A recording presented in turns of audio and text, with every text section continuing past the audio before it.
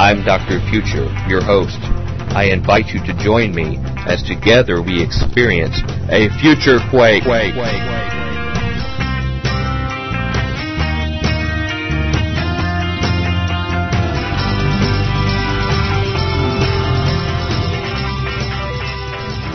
to the Future Quake Show. I'm Dr. Future. And I'm Tom, Jimmy Brown, the newsman, Bionic. I have no idea what that refers to. It's an old 50s song about Jimmy Brown, the newsboy, going and selling papers, giving the news to people. Normally I know old songs like that, huh? That one, trust me, when you want to get down to the truly obscure, I've got you beat. Yeah, Futurians, hope that Jimmy gives you Brown, Terry Thacker knows it. Yeah, okay, Terry Thacker does, okay. Well, I hope Colonel Terry's listening out there. Yeah. We love you, brother. Colonel T. And the rest of you Futurians, too. It's good to be back with you again this week. As we go through some very tenuous times in our society right now and world. It's a big old party. And when I say party, what I mean is mess. When I say mess, what I mean is scary. Okay. Have you had enough embedded interpretations there? It's like some people, the way some people do word studies, you know. When I say it means it. Ladies and gentlemen, it's good to be back with you this week. We'll jump into something useful to say, which usually takes us about 3/4 of the show to do. But just a few little quick announcements out of the way. I've got a few thank yous to our Futurians out there. I want to thank Robert out in the UK who's made a donation to our show that will help us with our expenses. And I also want to thank our friend Audra in Africa who ordered a Pandemonium book. Sweetness. And hopefully this will be out to you soon. I have to go when the post office is open and get the custom stuff done. You know how that hassle goes, Audra, and the rest of you international Futurians out there. We'll get that out to you. It's Pandemonium's engine. It's about transhumanism, and I write on some prophetic implications related to Nimrod and things like that. It's got a whole bunch of authors in it. You can order it at the front of FutureQuake.com. There's only a few left, about 4 copies left. So if you're interested in that, go to the front of FutureQuake.com, and you can also order How to Overcome the Most Frightening Issues You Will Face This Century, with a bunch of other authors you'll recognize, and I write about fuel and food shortages and Babylon and a whole bunch of conspiracy stuff in the Bible. So if you're interested in either of those, just head over while there's a few left. And the last announcement relates to, I want to remind you all, we're going to have some commemorative T-shirts made and posters, maybe even some coffee mugs. And I want you to go to the front of FutureQuake.com, and you can go look at those books I just mentioned on the left-hand side at the top. We'll go down to the bottom right corner, and I have some artwork of a couple candidate T-shirts and some posters. And I asked for some information if you're interested and need to know what size T-shirt. Do you want a sweatshirt, T-shirt, golf shirt? How much would you be willing to pay for it so we know where we can get them made, those kind of things. And then drop an email to Dr. Future, drfuture, at FutureQuake.com. Merv will tell you later about that. And we'd like to hear back from you on that so we can figure out how to accumulate an order. Going to try to put in an order sometime shortly after the beginning of next month. And so I don't want you all to stall and wait before you let me know, but hurry up real quick because I'm putting a spreadsheet together. And if we only have a few, that means we have to make it in a certain direction. If we get more, we can do it another way. And what kind of shirts do you want? Me? Yeah. I want one of both of them. I'd like sort of the a button up sort of. Oh, this type of shirt. Yeah, the type. Yeah, like a baseball cap or baseball shirt, tee, medium shirt, sort of a V-neck. What do you want? I don't know. I don't know. Kind of a wine shirt. I wasn't getting that detailed into it, Nehru jacket is what I would prefer. A Nehru jacket? A Nehru jacket would be my ideal. I'd also like ski masks, but I don't know how many of those get printed. It'd be funny if you could put, like, your face on the ski mask and pull it over. Well, it would be, it'd be like V for Vendetta. It'd be F for Future. And we could have Tom Bionic and Dr. Future faces that they could wear at the protest. It'd be even better, like, we could get some, like one that looks like me and one that looks like you. Yeah. And then you wear mine and I wear yours. Yeah. And we'll go, like, break stuff and then... And then when one of us robs a bank, they'll go look for the other one. But what I was thinking is when people protest, when the man comes down with the truncheons... When the man comes down... they would see our movement. Or not. Or we could just make some T-shirts. So sorry about that. You got me in that direction. But, ladies and gentlemen, we'd love to hear from smoking jackets, too, would be something else. Yeah, sort of a paisley kind of a... Yeah, something glistening with like a velvet lapel. Yeah, something, exactly. So when you go to the drawing room, with fellow Futurians, and go talk about your safaris and stuff, you could wear them. But until then, we'll get something else, other apparel to wear. Maybe a hat or something like that. So that's it for now. It's time for news, unless you got some other late-breaking something happening with you, buddy. Well, just nothing really. You've started your new position. I have, in fact. What's your verdict on? You've had, one whole day? One whole day. Everybody's very excited for me to be there. Good. It's very interesting. It's a new environment, It's like... Yeah. You haven't been fired yet, right? No. That's good. Not to my knowledge. That's good. I did get a text message saying, we need to talk from the director. Yeah. No, just kidding. Yeah, looking at your track record. Yeah. No, I think it's overall been very good. Everybody's very excited. A very interesting mix of people. Some people who are legitimately just down on their luck, and some other people, it's like, whoa. In this Christian ministry. Yeah, well, that's the thing. You're able to do it in the name of Christ. Yep, which means that I'll never be rich and can barely pay my rent and it's all the other things. Everything else is the same. It's not with Blackwater or XC or yeah, I'm not working for Satan. Okay. I did see, it's funny, on the way there, I got some gas in the morning about 7:30 a.m., and the dude in front of me was wearing a Blackwater shirt. Really? Yeah, the big old muscular dude with glasses. Yeah. I said, do you work for them? And he said, I can't answer that. Really? All right. How would you like to live in a lifestyle like that? 666. Man, I got on the Bay Area Rapid Transit last year. Yeah. Coming back from the airport. The BART. Yeah, the BART. And there was a dude there trying to talk to another guy about going to work as a contractor in Iraq. And he was like, man, I'm making so much money. Yeah. I'm making hundreds of thousands of dollars a year, man. And dude, I showed up here, and my clothes were dirty. And so I bought new clothes and threw the old clothes away because I needed new clothes because the old clothes stunk. I just don't have time. And you need to go here. I can get you on, man. I can get you on. And I'm listening to this going, really? Well, what are you paying? What would you get them on for? Man, just anything you want. You need to be, you got any sort of cop or military, even a security guard experience. I can get you there. You'd be making hundreds of dollars a day. And I said, oh, interesting. As long as you don't mind bludgeoning, that's the task, bludgeoning. You can gain the whole world. It just costs you your soul. Yeah. And I sort of hinted around on that. I said, do you have any sort of philosophical qualms about maybe doing stuff that's not right? And he said, no, man, they're bad. Yeah. I was like, all right. Yeah, he's paid well to look at it that way. Okay, interesting. Well, let's get into some news. Any thing you want to kick off with? Sure. You've went the last few times, so maybe I'll hit it here. My dream was to go first this week, but that's okay. Well, I'm here to crush it. Okay. Call me the steel boot. Yeah. Okay, man. Yep. This is from Reuters, very conspiratorial, sort of fringe newspaper. Americans not immune if they act against the U.S. That's what the CIA is now saying. Americans are not immune from being treated like an enemy if they take up arms against the United States, the CIA General Counsel said on Thursday.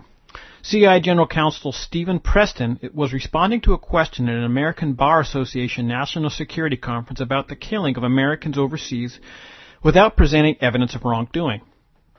A CIA drone strike killed Anwar al-Awlaki, an American-born cleric linked to al-Qaeda in the Arabian Peninsula.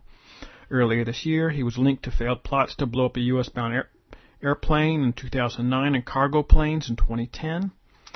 Preston said he would not discuss Awlaki or any specific operations, but he says, I will make this observation that citizenship does not confer immunity on one who takes up arms against his own country. If he didn't in World War II, when there were American citizens who joined the Nazi army, and it doesn't today. Jay Johnson, Defense Department General Counsel, said he echoed Preston's comments. He was saying there was U.S. citizens that went over to Germany and fought for him? Is that what you're saying? Yes. And they still claim they were U.S. citizens? Well, not to my knowledge. I mean, yeah, that's news to me. Yeah. Okay. I mean, there were obviously ones that went over and fought for Germany, but they didn't claim American citizenship. Yeah. But he said the same view would not apply to someone who was not considered an enemy combatant. And they get to decide. We go down a slippery slope of an individual who wants to do harm to Americans and who was inspired by his own basement, by the writings he has read from Al-Qaeda and hasn't interacted with a single other individual in that group. Yet he has decided to do violence against America based on what he read. In my view, is not part of the congressionally declared enemy, and we have to be careful not to go down that landscape. He said it was not foreseeable to take decisions made on enemy combatants to courts each time. Courts are not equipped to make those types of decisions, which are very often based on moment by moment, on an intelligent picture that constantly evolves. So basically what they're saying is, look... They would be slowed down by considering the rights of the person that they're... we need to move too fast. Morality. We can't consider morality or the philosophy of what is good and bad. We just got to go. There might be another side to what they're doing, or they could be making a mistake with somebody. There's no time to really ponder that. So... Wow. From Reuters. Legend in the head. And our evangelical friends who really, really like this kind of stuff just cannot grasp, and I know a lot of our Futurians run into family members and church folk that they don't recognize this is the very same language that will be used against Christians one day. Yes. When somebody calls us an enemy combatant and they think we're dangerous, and causing this holy war is one thing that will actually convict the world, the third-party world, that we're a danger, just like Muslims and everything else. Killing people more and more. They'll be afraid of any monotheistic religion. Warisaracket.org. Well, speaking of war, can I talk a little bit about war? Please. This is an update. I know a lot of our Futurians, they're probably the most informed people on this globe. So I'm sure I read some information that they know at times, but just in case somebody misses. This is something new from Israel. I've got a few Israel news source. Now, this is one of the more dubious ones. It's Debka, but a lot of people read it, and this puts some timelines on things. This just came out. Israel and Syria brace for regional war between mid-December and mid-January. It says the actions and words of Israeli Prime Minister Benjamin Netanyahu and Syria ruler Bashar Assad in the last 72 hours indicate that they are poised for a regional war, including an attack on Iran for sometime between December 2011 and January 2012. Well, there's people reporting in Russia that the shooting has already started. Like actual shooting, not just espionage and they're sabotage. They're saying that our special forces have blown stuff up. They are saying that. Yeah, they're saying that they're already going there. You've seen on the Russian newswire. Yeah. Well, that's what happened in Iraq. It's tough to really say what really is going on in that sort of fluid timeline because the various Russian places, they tend to get a little sensational and fact checked. Almost but then again, doesn't ours? Yeah. I mean, at least you get a well-rounded view. Yeah. You know, I find Al Jazeera sometimes has some useful information. Press TV, even Iran. Of course, the British has some very, very good stuff. Most of mine are Israeli newspapers, and they will surprise you what they have to say. Anyway, let me just go on with Debka here. But by the way, I don't know if you heard the news today, maybe a little old to our listeners, that the drone that the Iranians recovered that we said that we didn't lose, and now we're saying, okay, yeah, we lost one, it was a minor one, and now we said, okay, it was a major one. Well, it was actually being operated by the CIA. Oh, yeah, that's not a... And it was operating in Iranian airspace. I actually went around to a bunch of forums today posting that it was a CIA drone and with some commentary about how, what do you expect when you fly drones in somebody else's airspace? Right. It's an act of war. Yeah. What would you do if, Mexico decided to fly F-18s around, the greater Houston area? Yeah. China. It's an act of war. But I would say they're probably looking for either places for bombs to land or for special forces, from there. But well, there's obviously that thing, too, for, I'm sure... I almost feel sheepish even saying this because our listeners are so well informed, but there was that, the Farce has already said that there's been major explosions at various nuke sites, and they're saying that it was American, British, and Israeli espionage. Which is what I've heard is sort of the beginning of the war, is the fact that they've already had their people embedded doing sabotage operations. You know, the irony is that is the least violent of things. Now, we don't have any legal right to do that whatsoever. It is an act of war where you would expect retaliation, but it's the least violent phase of what this stuff is that's going on. Anyway, it says, in their different ways, both have posted road signs, both Iran and Israel, to the fast-approaching conflict, as Debka Files Middle East sources disclose. Number one, Saturday, December 3rd, Syria staged a large-scale military exercise in the eastern town of Palmyra, which was interpreted by Western and Israeli pundits as notice to its neighbors, primarily Turkey and Israel, that the uprising against the Assad regime has not fractured its sophisticated missile capabilities. Debka Files military sources advise attaching more credibility to the official Damascus statement of Sunday, December 4th, which says, the Syrian army has staged a live-fire drill in the eastern part of the country under warlike circumstances with the aim of testing its missile weaponry and confronting any attack. The aim of testing its, videotapes of the exercise, briefly carried on the internet early Monday before they were removed by an unseen hand, support this statement. They showed a 4-stage exercise, as if an occult hand moved that video off. I wondered if you were going to bring that up. Yeah. For our long-time Futurian listeners, they'll know what I'm talking about there. They showed a 4-stage exercise in which missile fire was a minor feature. Its focus was on the massive firing of a self-propelled 120mm cannon, brigade-strength practice of 600mm and 300mm multiple launch rocket systems, offensive movements of Syrian armored brigades backed by ground-to-ground missiles with short 150 to 200 kilometer ranges. They drilled tactics for repelling enemy reinforcements rush to combat areas.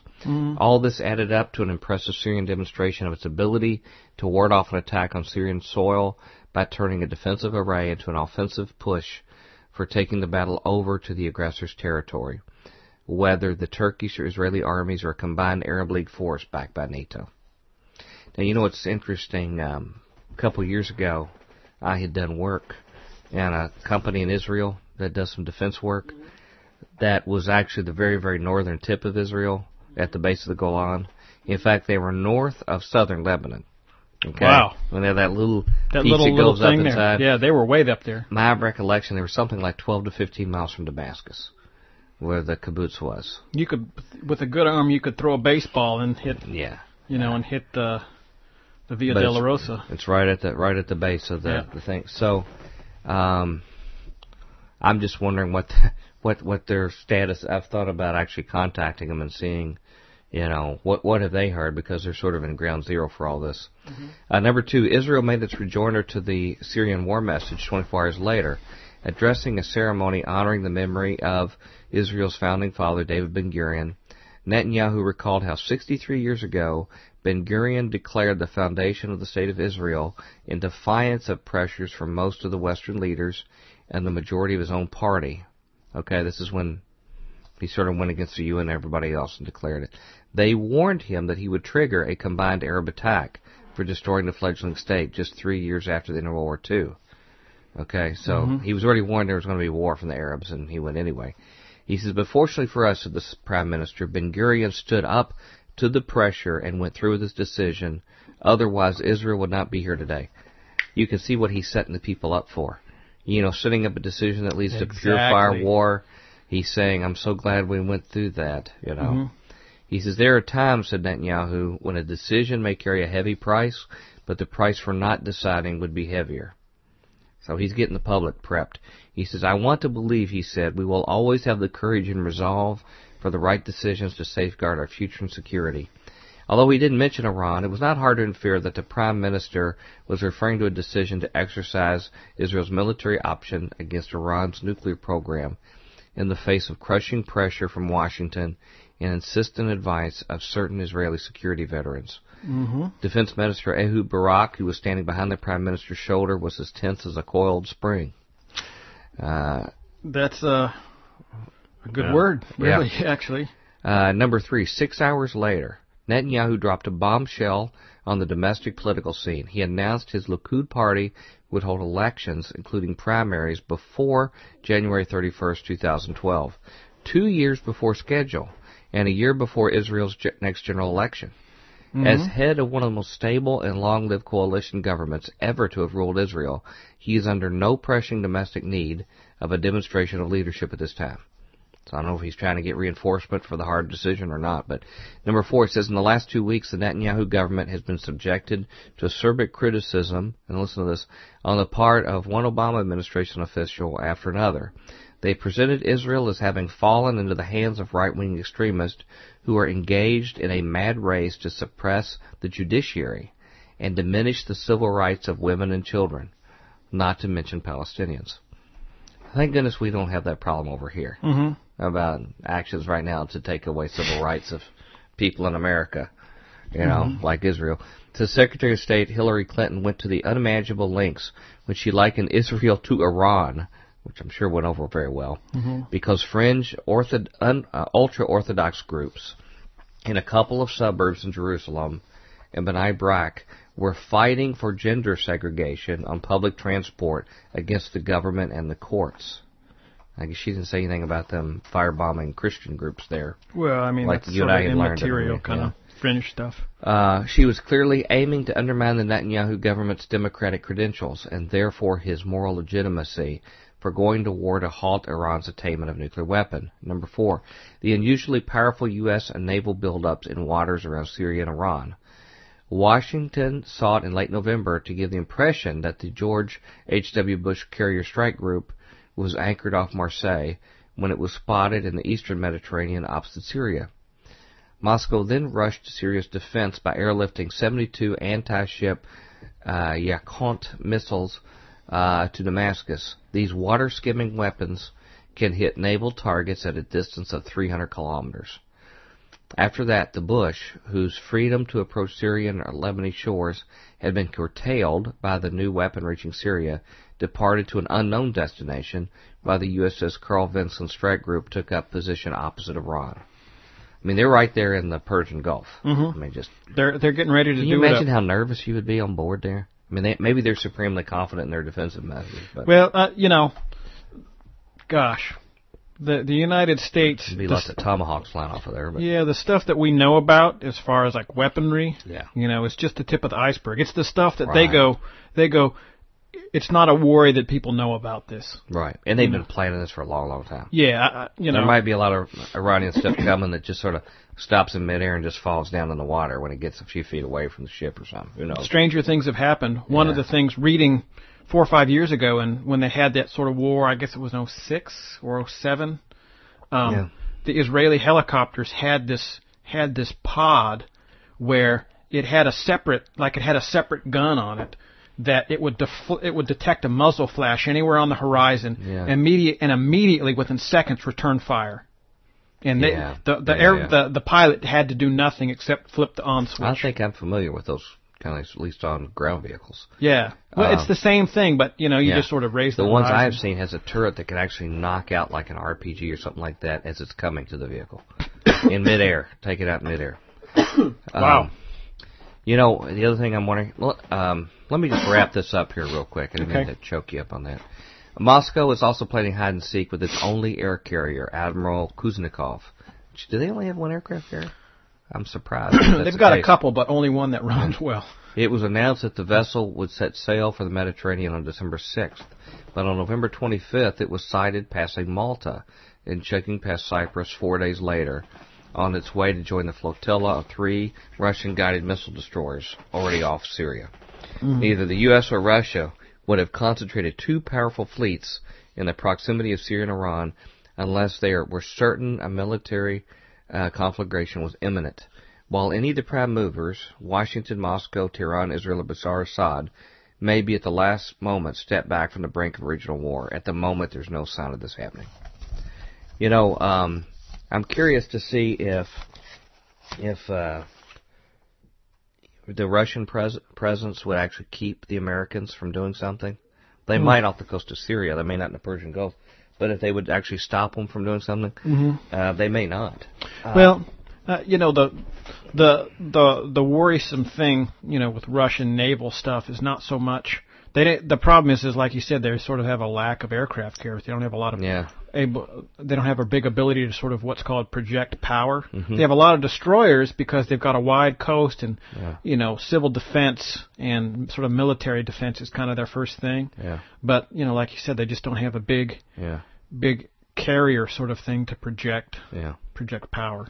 So Turkey's another wild card. Don't know what they're going to do in this. Yeah. But what I wonder is, I don't think you were mentioning some of these weapons that Israel has. Mm-hmm. They don't play their cards with everything normally because once you put it on the table, everybody knows you have it, and you got to live with the ramifications. So they've been waiting for the big one before they wheel out what they really got, and I'm wondering if they're seeing this as the big one. Could be. In other words, it's going to be so huge an impact. Now, unless they use something big like their nukes, if the U.S. is neutralized by the Russian presence, which I doubt they'd be in the Persian Gulf, but at least partially neutralized, Iran is so big that all the sorties, I think they said they'd take 1,000 sorties of Israeli aircraft to get the job done. Mm-hmm. I mean, something that takes a while. And they're going to be getting missiles, all sorts of missiles at them in the meantime. So this could be a bad deal. And the other thing I wondered about when you have ships like these ones out in the Persian Gulf is the power brokers that be, are they setting up another USS Liberty? Well, that's really the big thing. I mean, remember what some of the NSA people said is that there were U.S. planes on standby that had nuclear weapons ready to nuke Cairo because they were going to blame. They were already in the air. I saw the documentary BBC. They were en route. Wow. Yeah, they were en route. Well, the point is, the point obviously is they were using that as a precursor to nuke somebody. The other side to that is, who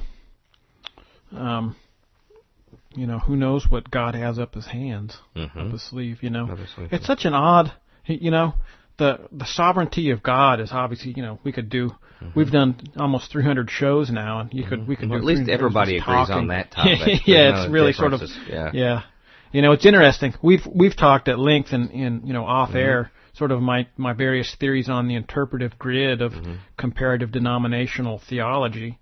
And everybody sort of tends to, depending on what you put the center of your interpretive grid, really depends on where you see God in the center of his sovereignty and his influence over human affairs.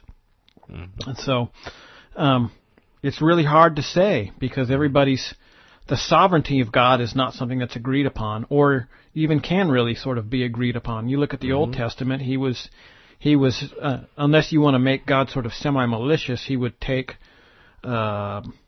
ask questions and take whatever somebody said to him and go, okay, well, that's what we'll do. Amos and, 1 Kings 22, other places like that. But that sort of doesn't fit into the grid of a Calvinistic sort of sovereignty. Yet on the other hand, the USS Liberty, it sustained a whole heck of a lot of damage and didn't sink. You know what I mean? So... Which, actually, the people most grateful for that, in addition to the survivors on board, were the people of Cairo. Yeah. Because they would not be here amongst us if that was the case. They'd have a U.S. nuke used on them. One of the things that Robert Hyde has said on occasion is that, when innocent people cry out, God hears them. And he doesn't look at their skin color or anything else. He does love the United States more. Well, that's true because we're exceptional. Yeah. But you got another story for us. I do. Okay. Many more stories. I don't even know where to begin. Well, you're supposed to prioritize them. Okay, well, that's good. I did. Let's see. I sort of have like a little twofer here. I'll just read 2 paragraphs, and then we'll sort of compare and contrast a little bit. All right, whatever that is. An 85-year-old woman may sue the TSA after being strip searched at JFK Airport. You may have heard. Right? Been in the news. Yep. And I'll just read a paragraph. Most of our listeners are sort of they probably know the outline of this. An 85-year-old Long Island grandmother says she plans to sue the TSA after a humiliating strip search on Tuesday by agents at JFK Airport.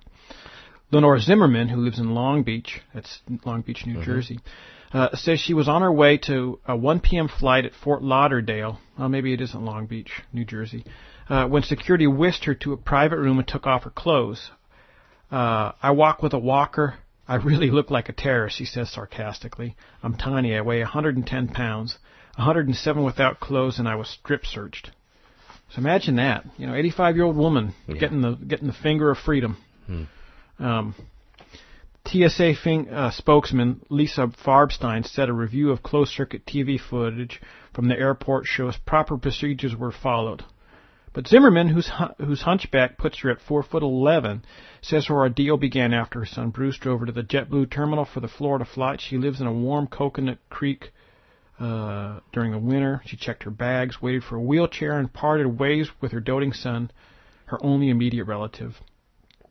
When Zimmerman reached a security checkpoint, she asked if she could forego the advanced image technology screening equipment, fearing it might interfere with her defibrillator. She said she normally gets patted down, but this time she says 2 female agents escorted to a private room and began to remove her clothes. I was outraged, she said. As she tried to lift a lightweight walker off her lap, she says the metal bars banged against her leg and blood trickled from a gash. My sock was soaked with blood. I was bleeding like a stuck pig.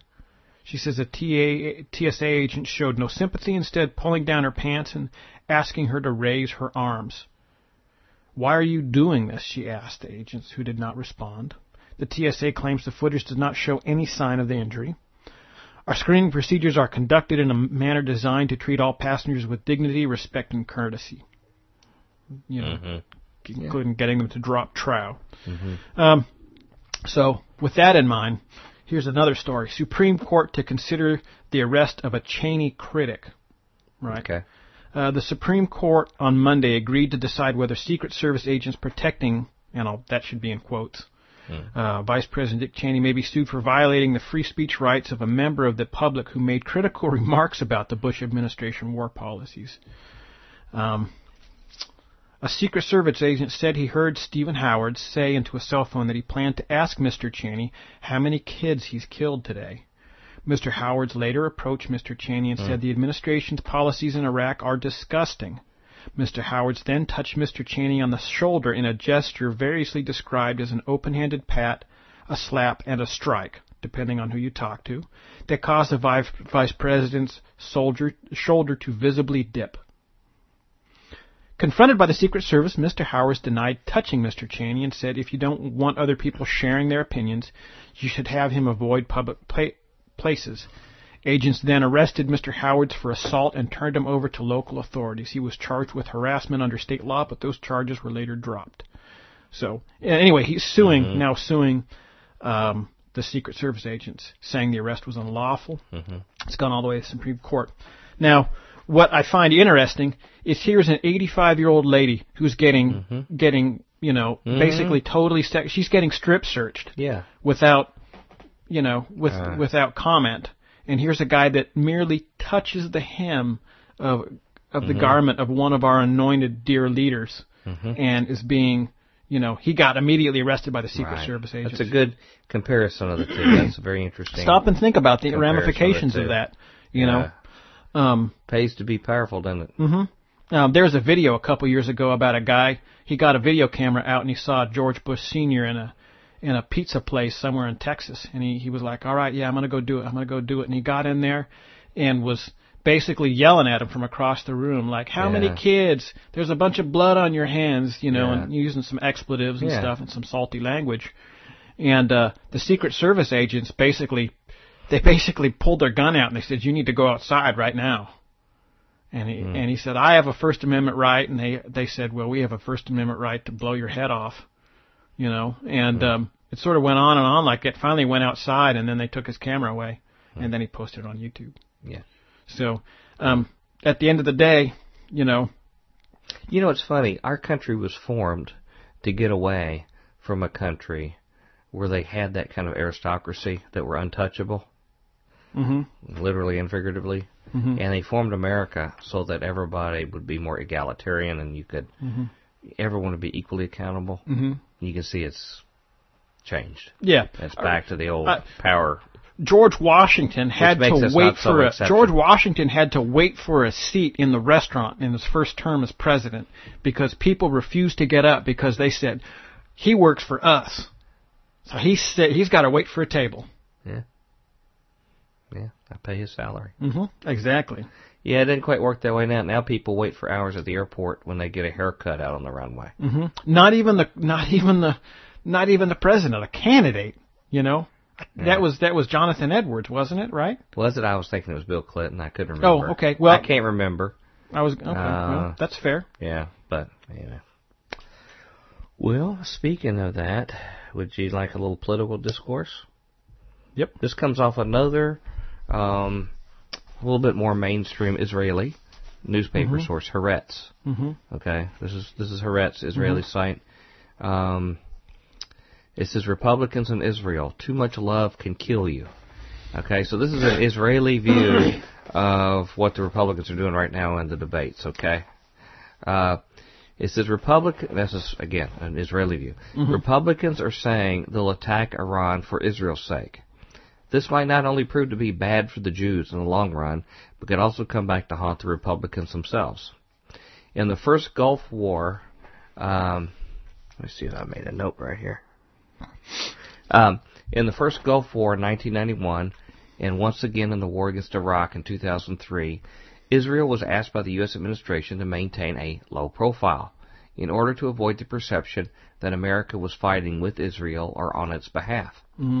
Both George Bushes, Sr. and Jr., considered it prudent to relegate Israel to the sidelines, even when it was under direct attack, as was the case in 91, in order to help establish international coalitions and to maintain public support for the war, especially in the Muslim world. In both cases, Israel complied. Which, you know, is very interesting because Ron Paul now says that Israel should be should have the right for their own sovereignty and their own self-determination and what they choose to do. And here he is one that's saying that they shouldn't have their hands tied to protect themselves. But yet he was just rejected as the only candidate rejected by the Jewish Republican Consortium. They just recently had a debate, and they isolated him out that he couldn't come, even though he's the one that wants to give them free rein to protect themselves. I saw a really interesting, provocatively worded article that said, Ron Paul, the only real Zionist. And I read it, and that was essentially here's a guy that actually believes that they should have the right to protect themselves. Right. You know? He also believes we shouldn't just be handing money to them or their enemies. Yeah, he makes that point, but they're too. sovereign. Yeah. They're sovereign. They should have their right to do their business for their citizens. Okay, it says, of course, such precautions won't be relevant if a Republican-led U.S. administration should ever contemplate attacking Iran in order to prevent it from attaining nuclear weapons.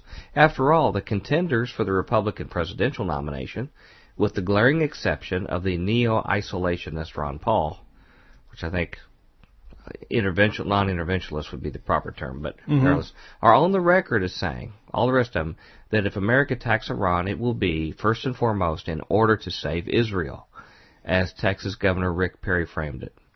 Professors Stephen Walt and John Mearsheimer can already add a brief appendix to their highly controversial 2007 book, The Israel Lobby and U.S. Foreign Policy, that will contain a transcript of last week's CNN Republican foreign policy debate, followed by the letters QED, which was to be demonstrated.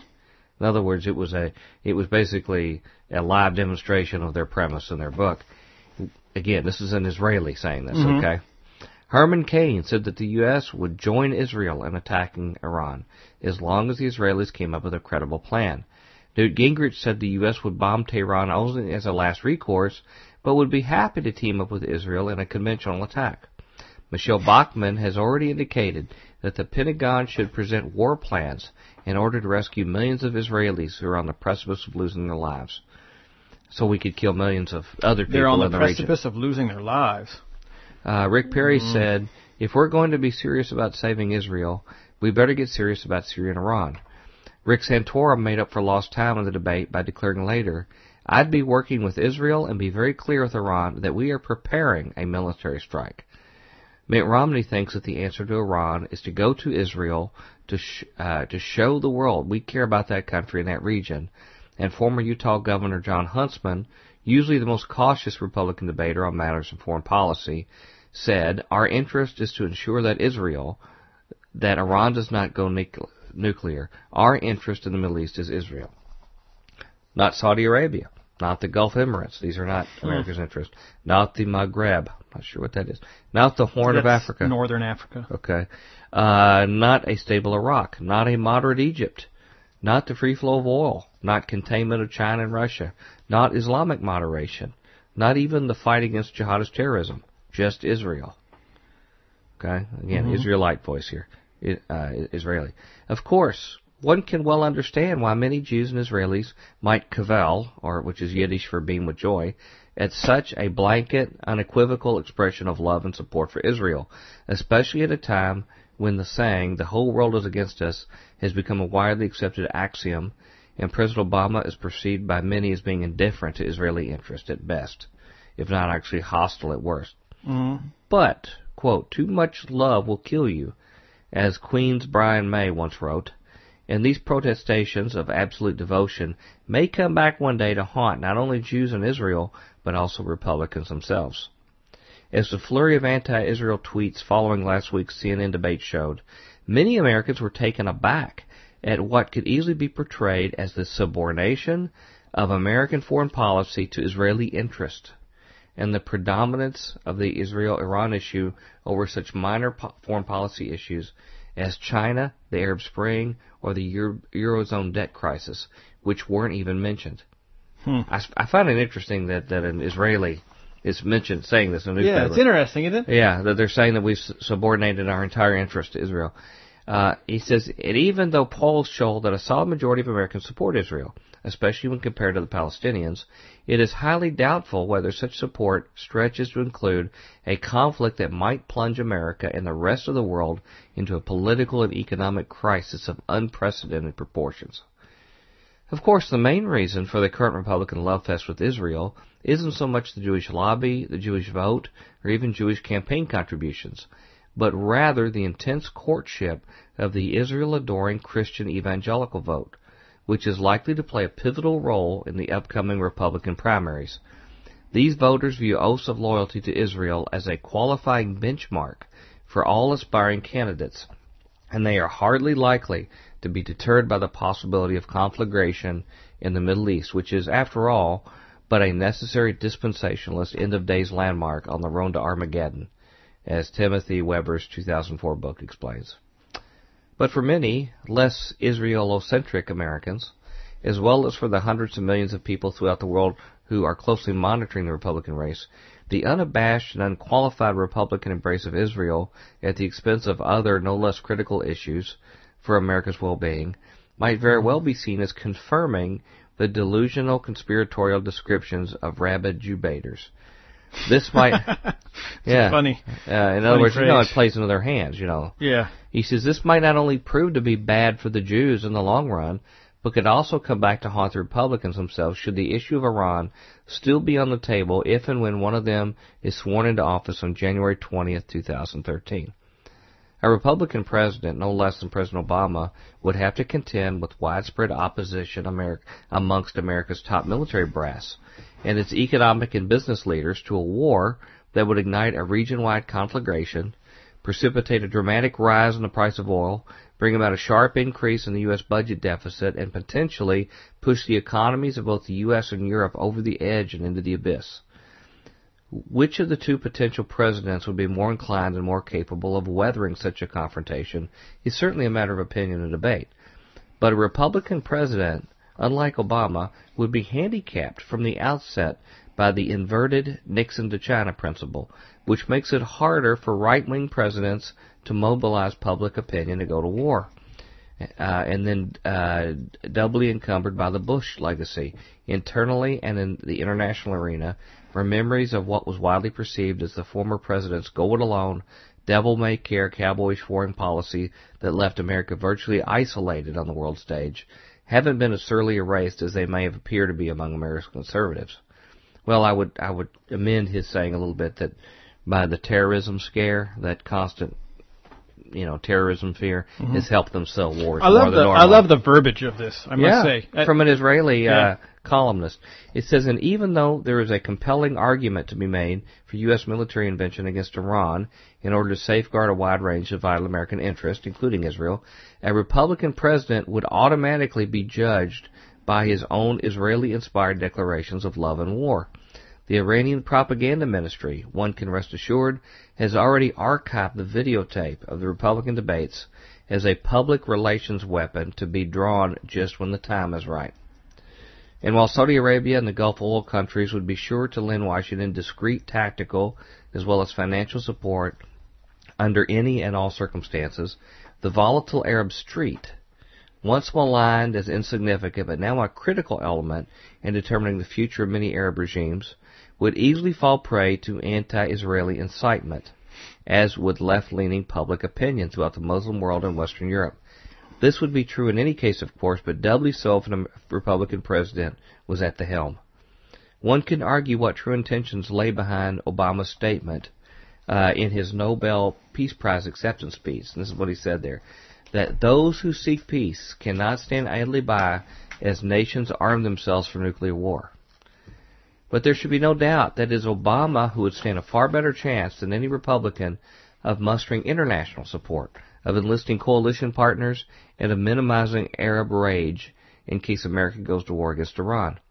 In fact, in a twist of irony that is surely bitter for Obama bashers, it is the president's perceived distance from Israel and his portrayal as being even-handed that places him in a superior position to advance what is indeed, when all is said and done, a critical Israeli interest that is still best served by maintaining a judicious low profile rather than engaging in short-sighted, politically motivated saber-rattling.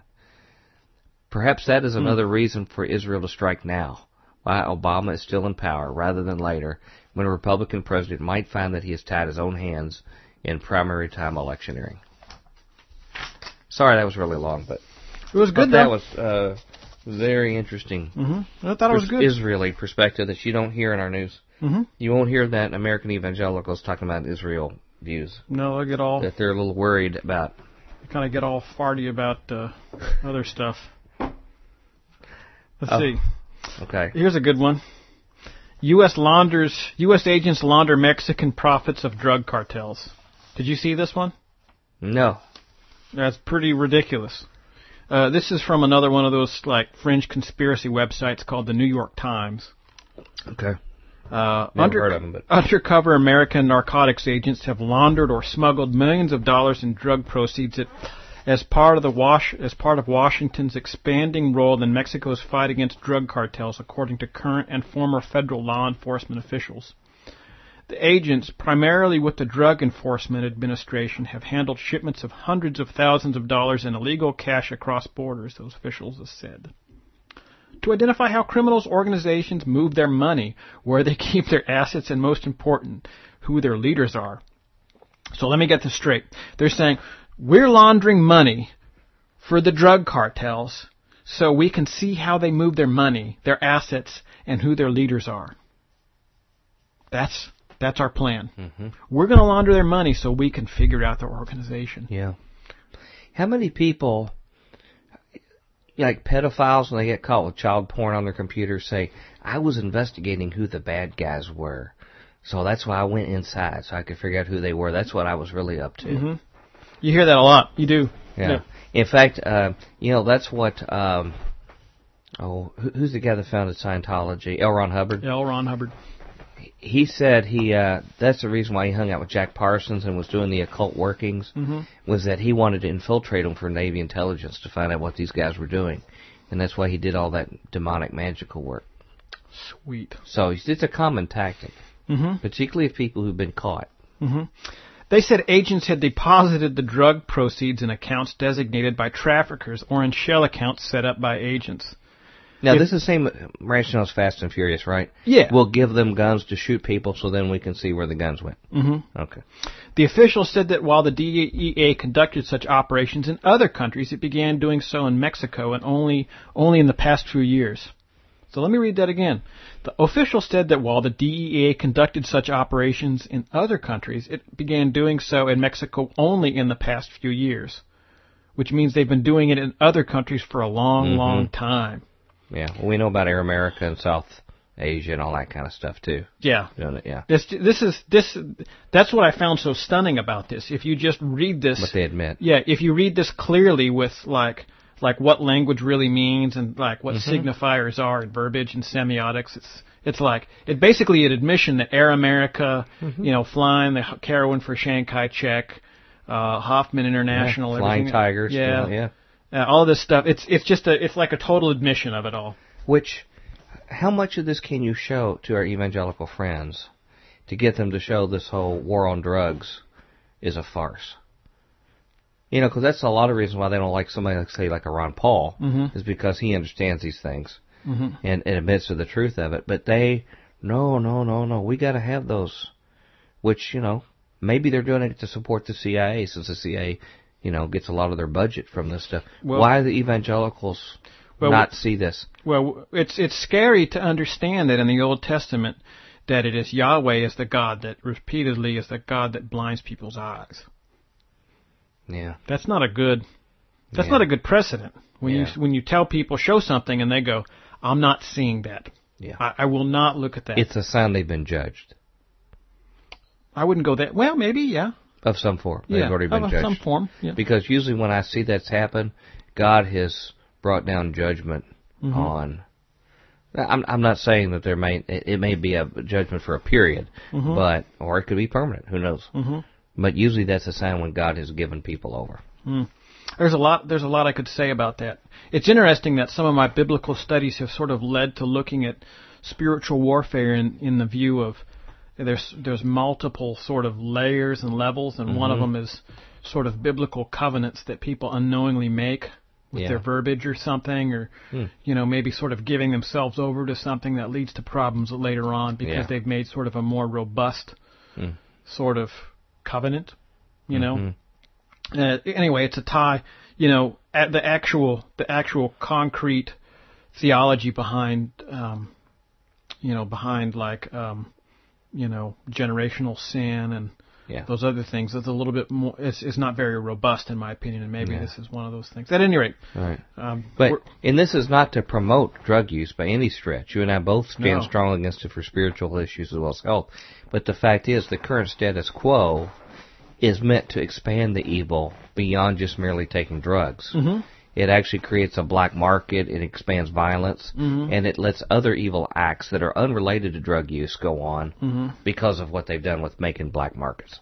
Word to the motherland. Okay. Oh, snap. The high-risk activities raise delicate questions. Not so delicate. Why are you guys working with the enemy, funneling their money? The high-risk activities raise delicate questions about the agency's effectiveness in bringing down drug kingpins.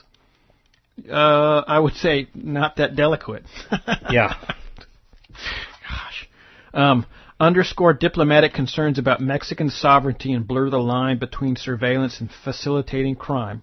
As it launders drug money, the agency often allows cartels to continue their operations over months or even years before making seizures or arrests, if at all.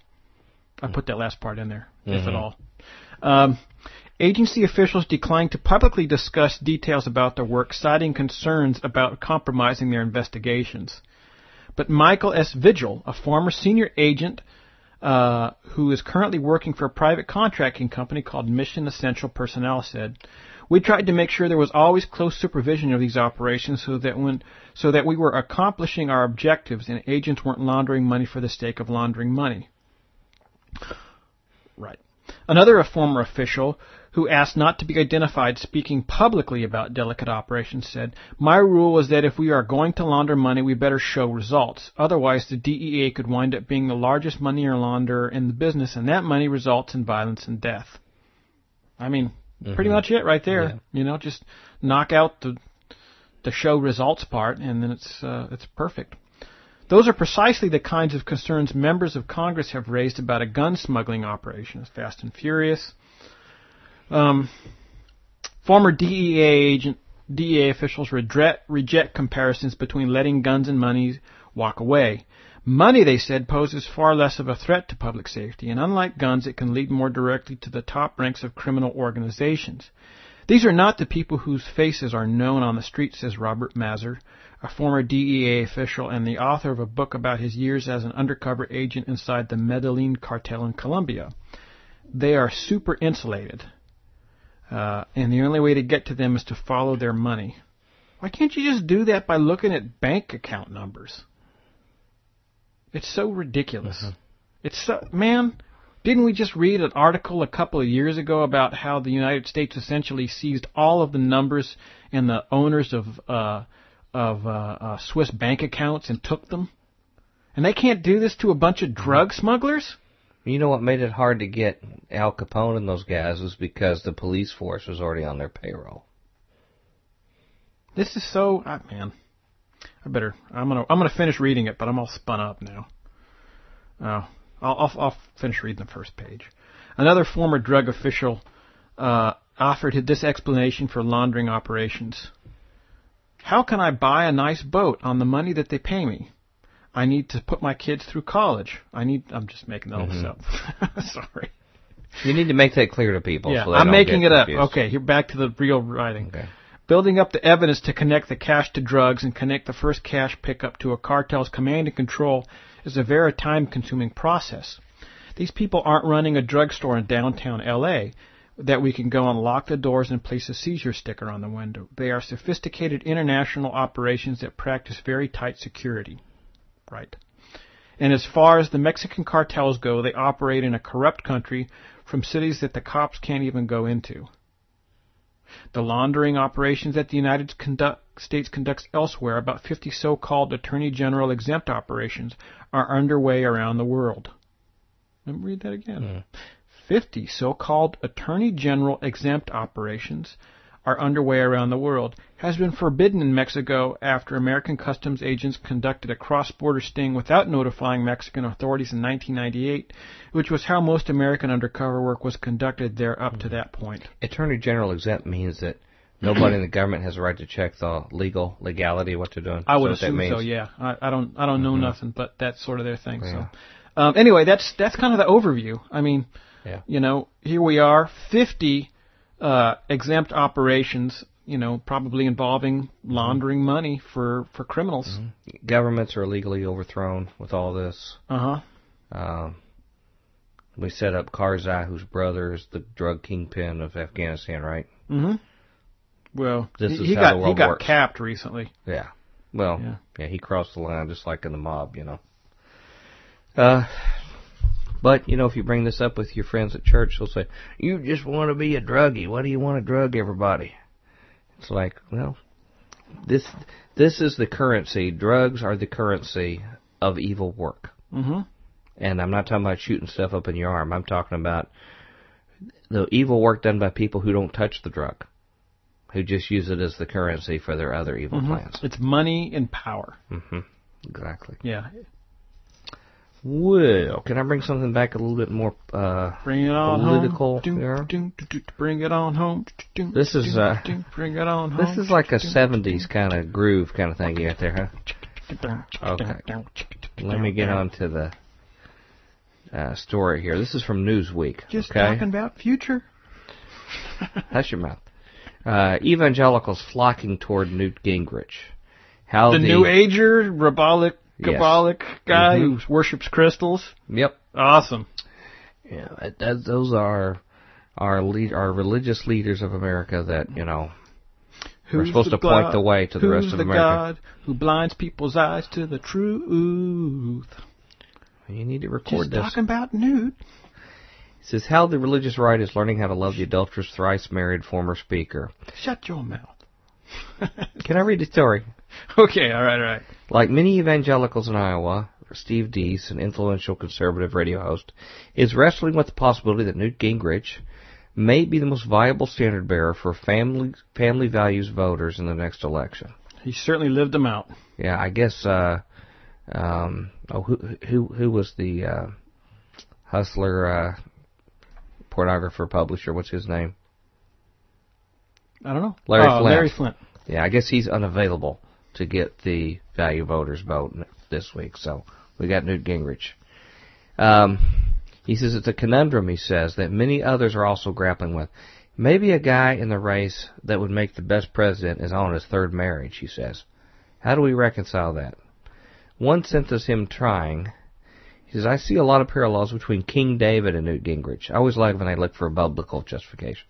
Two extraordinary men gifted by God. Yeah, extraordinary. whose lives include very high highs and very low lows, Deese said. David, after all, committed adultery with the ravishing Bathsheba, then had her husband killed, amongst other transgressions. The Bible makes room for complicated, morally compromised heroes. Now Christian conservatives, desperate for an alternative to Mitt Romney, are learning to do so as well. Because they would rather have a completely immoral guy like this, Roman Catholic, than they would a Mormon, I guess. Yep. Okay, it says under normal circumstances, Gingrich would have some real problems with the social conservative community, says Tony Perkins, head of the Family Research Council. But these aren't normal circumstances. Now, it's one thing if they reject Ron Paul. Even though as a Bible-believing Christian, I completely have no problem with Ron Paul. They do, because he doesn't love war enough, which I think is a part of the Christian belief, is to love war. But, they've got people that hit it right down the middle for them, and Rick Santorum and in Michelle Bachmann. But it's like, it's not the issues for these Christians, even if it's being part of the in club. It's being in power. Yeah. It's the power thing. It has nothing to do with being right on the issues. It says, until recently, there was an assumption that Gingrich's marital history would make it impossible for him to shore up religious conservatives, especially conservative women. Such voters dominate the Iowa caucuses, whose decision on January 3 will do much to determine whether the Gingrich bubble is more enduring than those of Donald Trump. Michelle Bachmann, Rick Perry, and Herman Cain. He says, I'm one of those who said Newt would have a large gender gap, and that even though men might be more willing to forgive and move on, quite frankly, I thought that women would be less likely to do so, said Bob Vanderplatz, head of the Iowa Family Leader, the state's major religious right organization. After all, it's not just that Gingrich is on his third marriage. He famously divorced his first wife while she was suffering from cancer, a cancer he'd previously used to garner sympathy in campaign speeches. I'll bet him and McCain high-five about that. Yeah. They come from the same block. Yeah. Okay, let's see. He cheated on his second wife with congressional aide Callista Bisick, now his third wife, while leading the impeachment battle against Bill Clinton. Nuts. Yeah, he was cheating on her while he got after Clinton for doing it. Like Senator Larry Craig, he of the attempted airport bathroom tryst. Gingrich's personal life has become a liberal punchline, proof of Republican hypocrisy on family values. How can voters whose main priority is the restoration of the traditional family rally around him? Yet on the Saturday before Thanksgiving, when most of the GOP candidates gathered in the First Federated Church in Des Moines for the Family Leader Forum, the consensus was that Gingrich came out on top. Partly that's because he's been preparing his theocentric message for a while, particularly since converting to Catholicism, Callista's religion, in 2009, which he said has strengthened his appreciation for the role of faith in public life. Now, you know where he converted from, right? Who's the Republican? You know what he was before? He really likes Kabbalah. Newt! Well, yeah, I mean, he's a New Ager, really, but I mean, his officially listed Christian faith, you know what it was before that? What was it? It was a Baptist. Oh, really? So he went from Baptist to Catholicism, thinking that he was advancing spiritually. You know, he said he had a spiritual transformation. It was to embrace the teaching of Catholicism over a Baptist teaching. Sweet. So if y'all want to know what he's thinking about Christianity, that's the direction he's going. In recent years, his writing and speaking have become increasingly religious and even apocalyptic, discussing a great world historical showdown between the forces of Christian civilization and those he calls secular socialism, which weakens society, allowing the spread of radical Islam. He says, a country which has been since 1963 relentlessly in the courts driving God out of public life shouldn't be surprised at all the problems we have, because we've in fact attempted to create a secular country, which I think is frankly a nightmare, he said at the Family Leader debate. Most of his audience surely knew that 63 was the year that they banned prayer in school.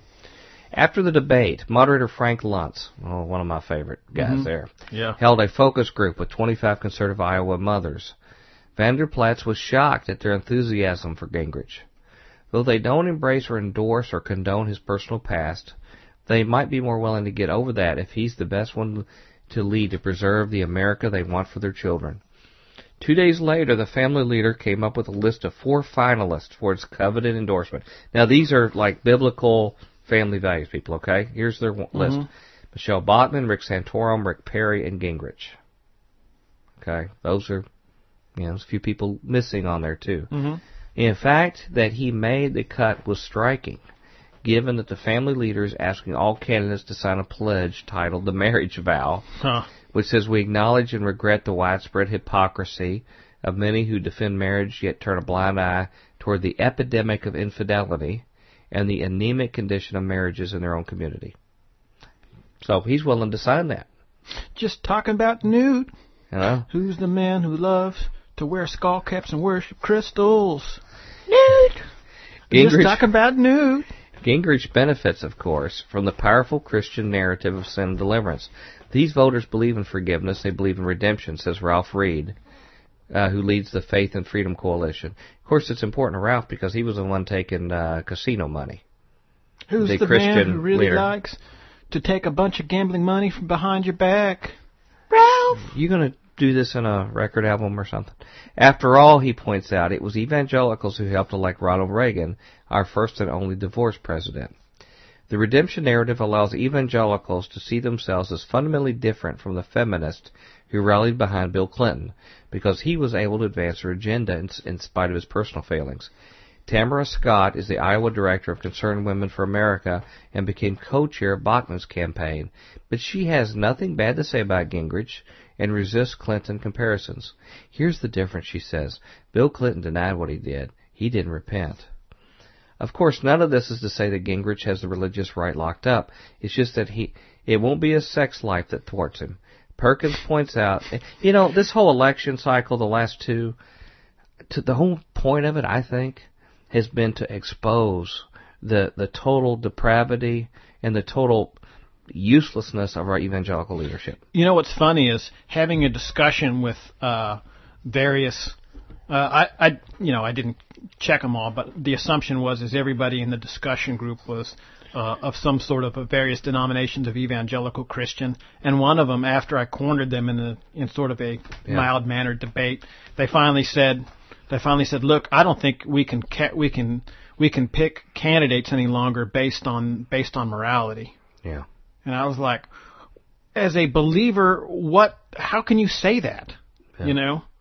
That's so ridiculous. It's one thing I'm trying to make a theocracy, but just general integrity. Yeah.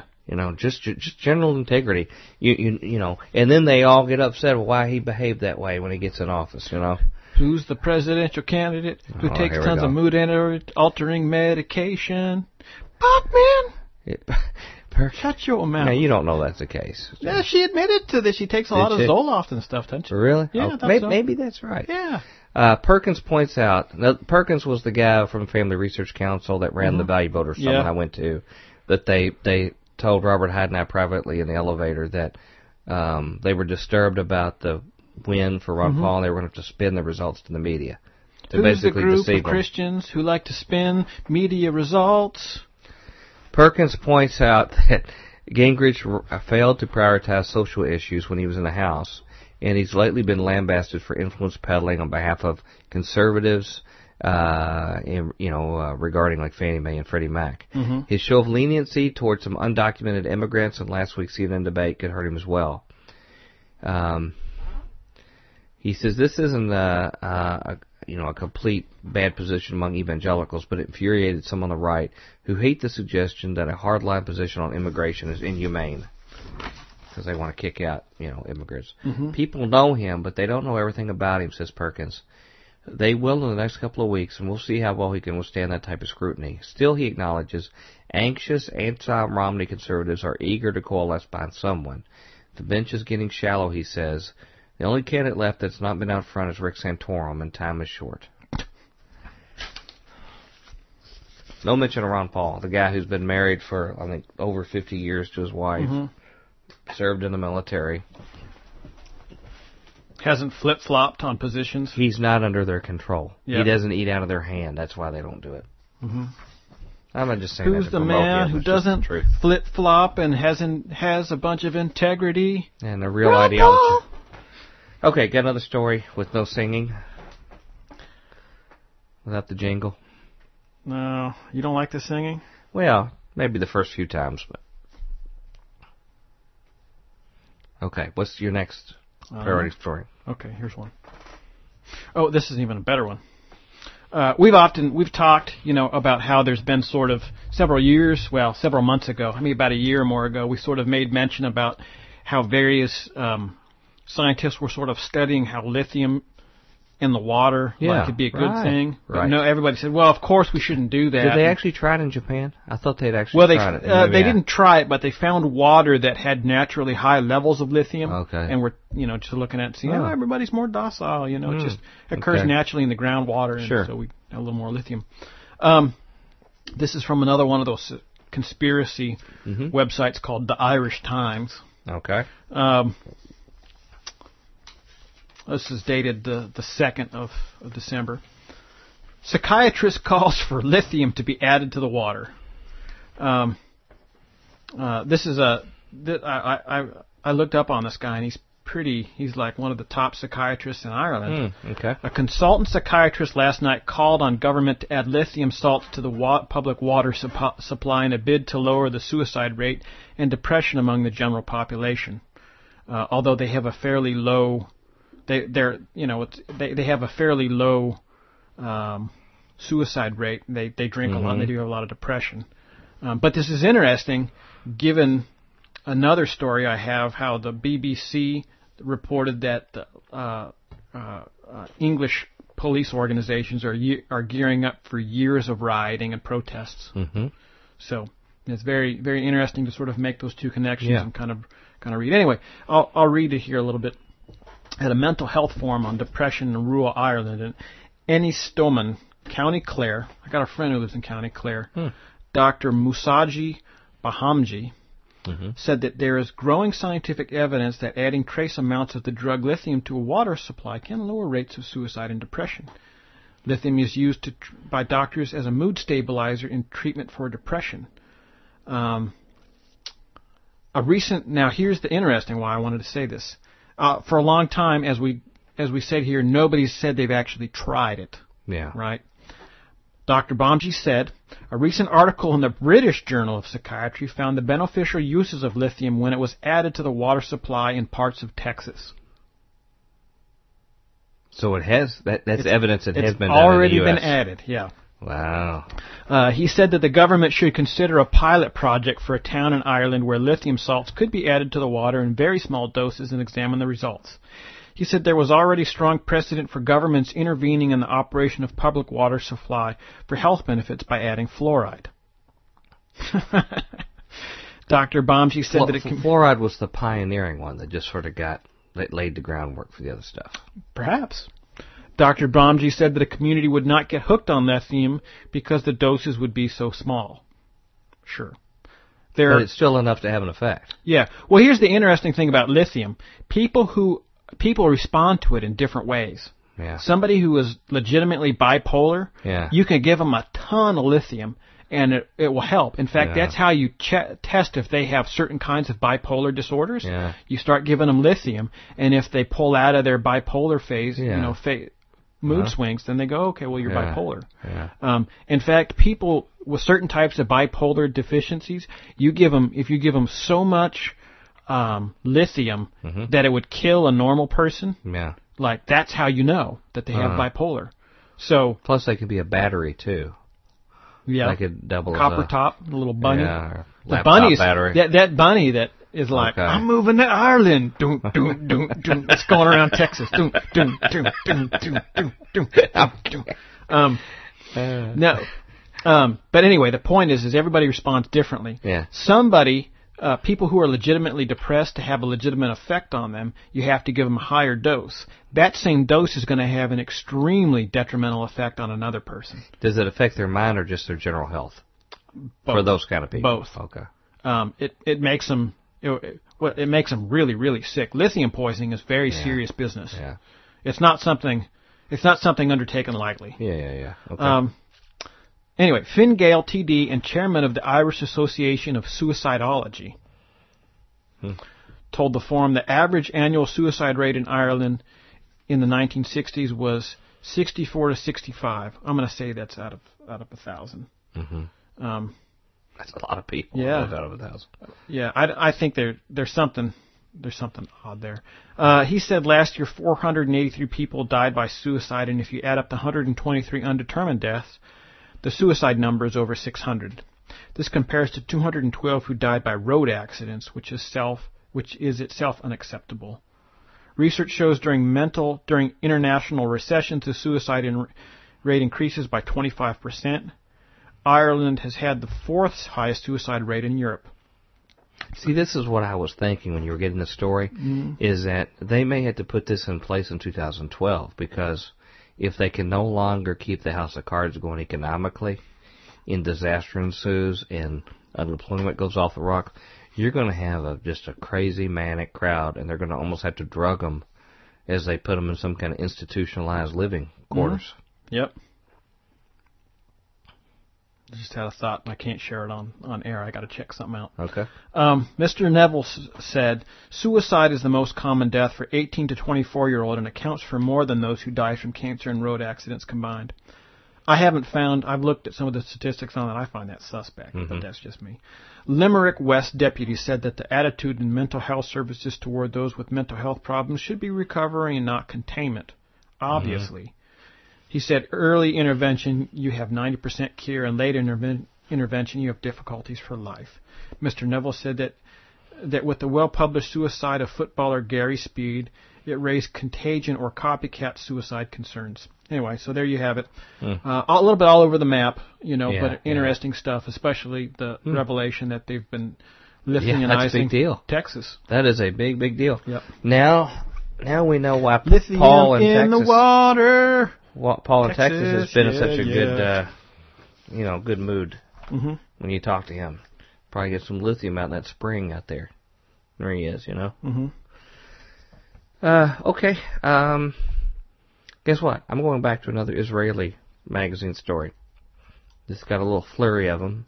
And this is another war one. I hate to be a broken record, but this will be my last one on the topic. Okay. Just found it was interesting where this came from. The former chief of Mossad, the head security guy, who is, you consider that probably the most hawkish position in the nation of Israel, okay? Former Mossad chief says, Israeli attack on Iran must be stopped to avert catastrophe. I saw that too, yeah. Mid-Dec speaks out against the military offensive in Iran and expresses concern that Defense Minister Barak believes Israel has only less than a year to carry out an attack. Now, he has a longer time frame. Who knows, compared to my earlier story, who knows what reality is. Former Mossad chief Mid-Dec warned Thursday against an Israeli attack on Iran, saying such a move would likely lead to a regional war involving Hezbollah, Hamas, and Syria. Now, if anybody would know, it'd be the head of, Mossad on where things are. He says, I'm concerned about possible mistakes, and I prefer to speak out before there is a catastrophe, Dagan said in an interview on the Israeli television program Uvda.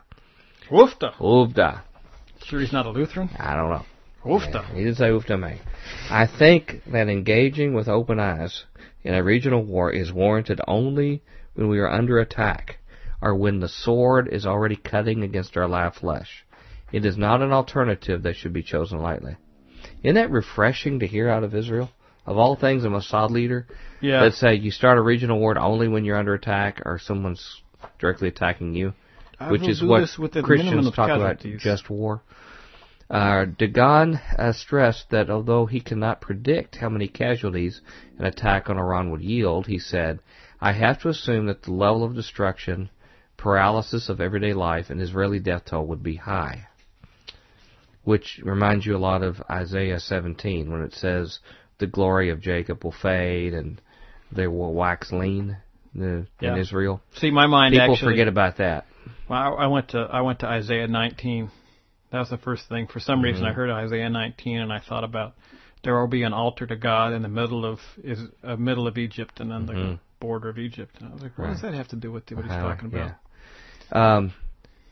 It says he said that he has no interest in hiding his fervent opposition to an Israeli attack on Iran, from Prime Minister Benjamin Netanyahu and Defense Minister Ehud Barak.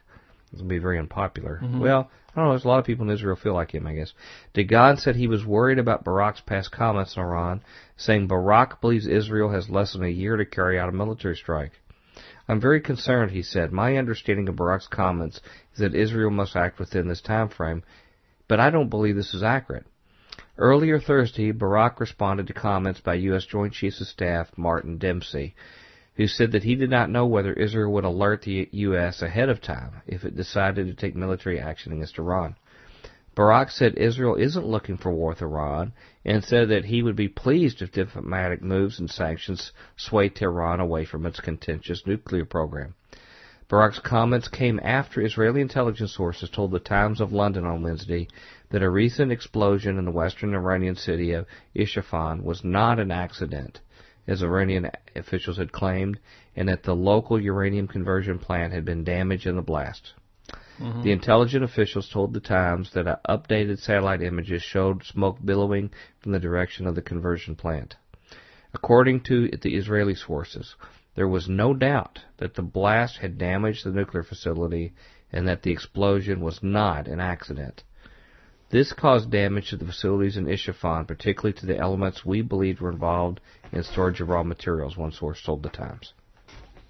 So that's just another update from another direction. Mm-hmm. They're already doing covert war. They're already doing covert war. Killing everybody in our sight. Now, what happens when Iran sees this get so bad they begin doing that against us? Interesting things. You know, with our water supply or things like that, or mm-hmm. You know, interesting things happen. Yeah.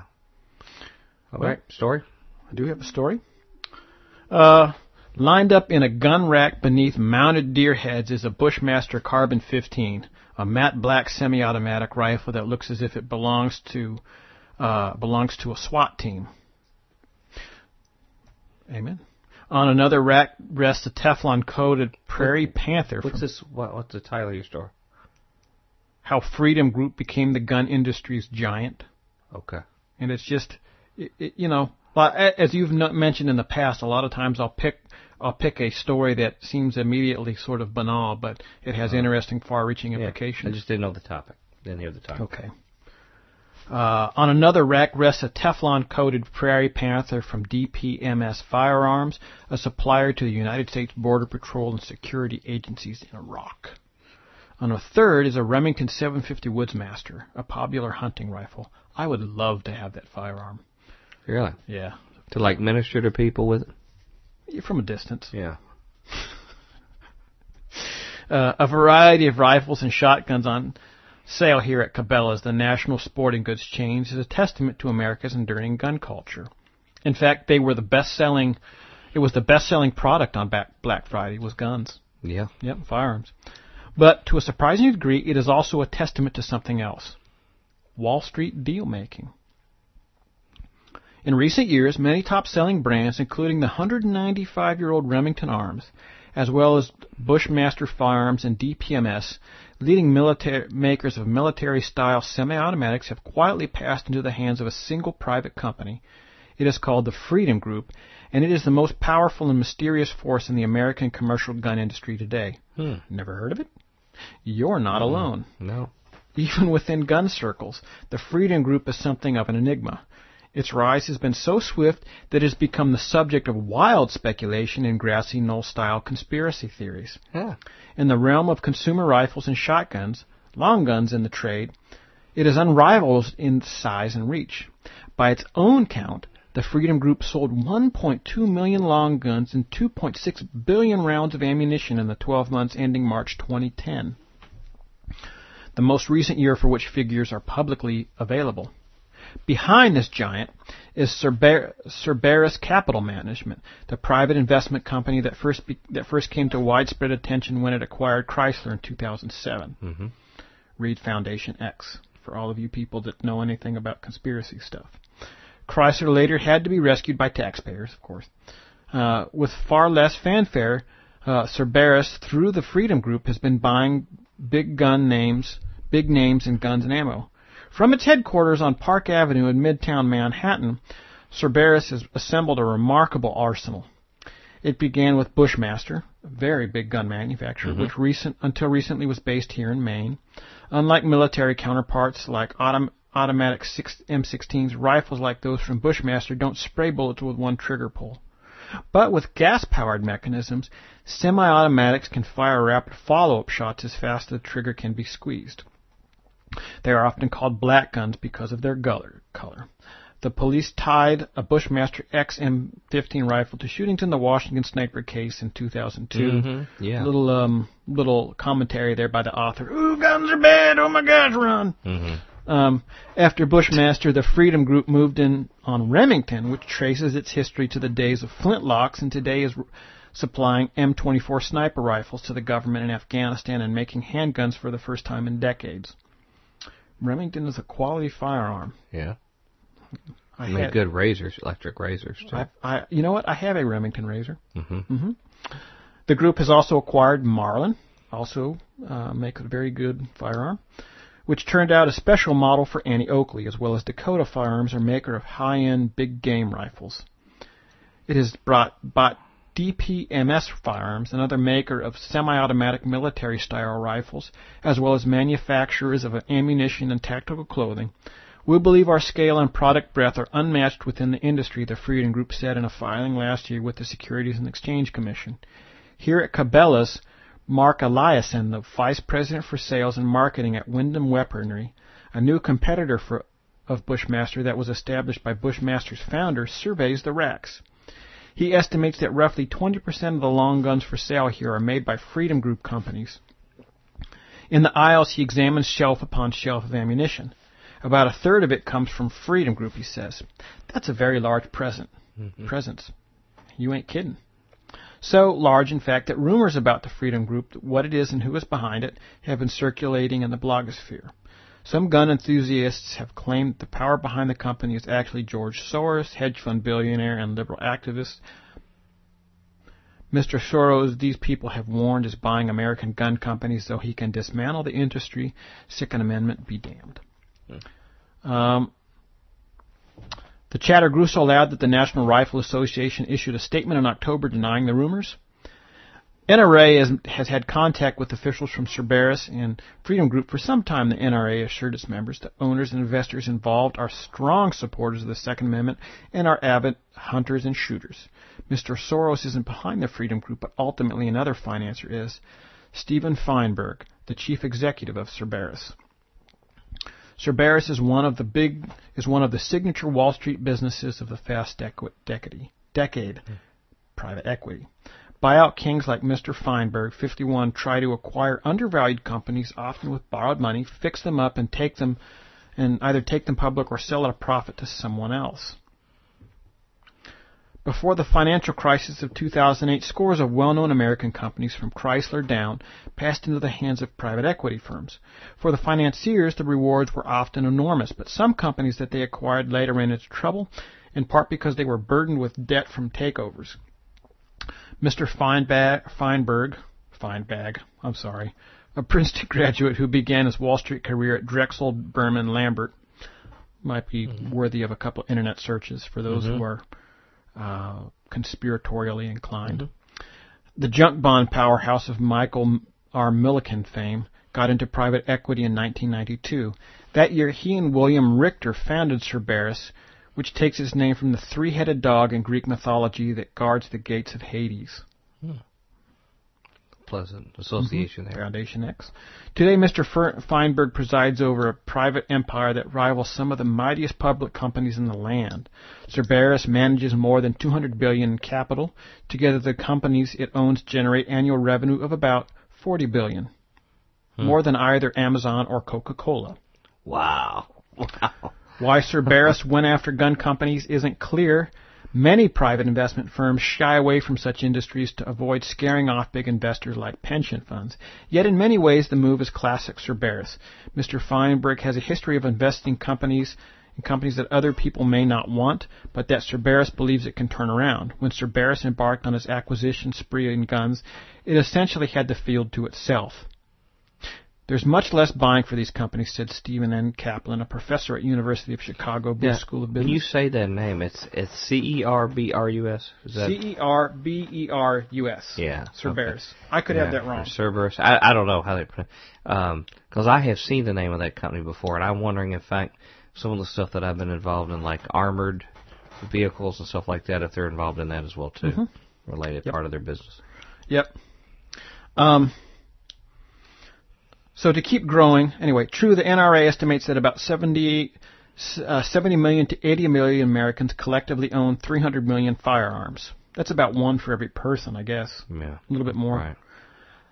But how many of these people buy new guns regularly? For companies like the Freedom Group, the challenge is to expand the market. These days, more women are involved in target shooting, according to the participation reports from the National Sporting Goods Association. But, analysts say, many young men who in the past might have taken up game hunting are now more interested in other pursuits like online gaming. Right. So to keep growing, the Freedom Group has expanded its sales staff in the United States and is increasing its business internationally. Here's where it gets interesting. It has sold weapons to the governments of Afghanistan, Thailand, Mexico, and Malaysia. There's quite a few others. I did a little internet research. And obtained new business from the United States Army, including a contract worth up to $28.2 billion to upgrade the M24 sniper rifle system. If anybody wants to, give me one of those, I'd accept it. Okay. They just have one sitting in the back of their house sort of collecting dust. And just send it to my P.O. box. What were you planning to do with it? Just sort of. Now Echelon is going to track this. They've been tracking it. Oh, come on. They've been tracking us for years. There's probably 4 snipers out there with an M24, trained on pyro. You think they got, laser sights on us right now? Well, I don't know why that red dot is not. This assumes that we have, any kind of relevance or of any kind of impact to the world at large. That's the big assumption. They went after that 20-year-old pot-smoking cousin of a American-born Muslim cleric because they were investigating him and they put trackers on his car, and then when he found one, they threatened to throw him in jail for a decade for being a terrorist. That's because they needed a patsy. They needed somebody for the media to show that's a danger. Anything else there on that story, or what do you think's the summary? Well, the summary is here's a mysterious group doing mysterious stuff. Yeah. And there's nothing that I can prove, but I made some oblique references there in the article. I've come across their name at various times. They're interesting. Yeah, interesting. Yeah, there's a lot of companies like that. Should look into the ones that Nicholas Papanikolaou together, the head of the Oak Initiative. There with Jerry Boykin. He has some interesting relationships too. So, you want something now completely different? And now for something completely different. Okay, if you're ready, this is on Fox News. It says, recent charges of sexual abuse of children in Hollywood just tip of the iceberg, experts say. If a spate of recent allegations proves true, Hollywood may have a hideous epidemic on its hands. In the past 2 weeks, have brought 3 separate reports of alleged child sexual abuse in the entertainment industry.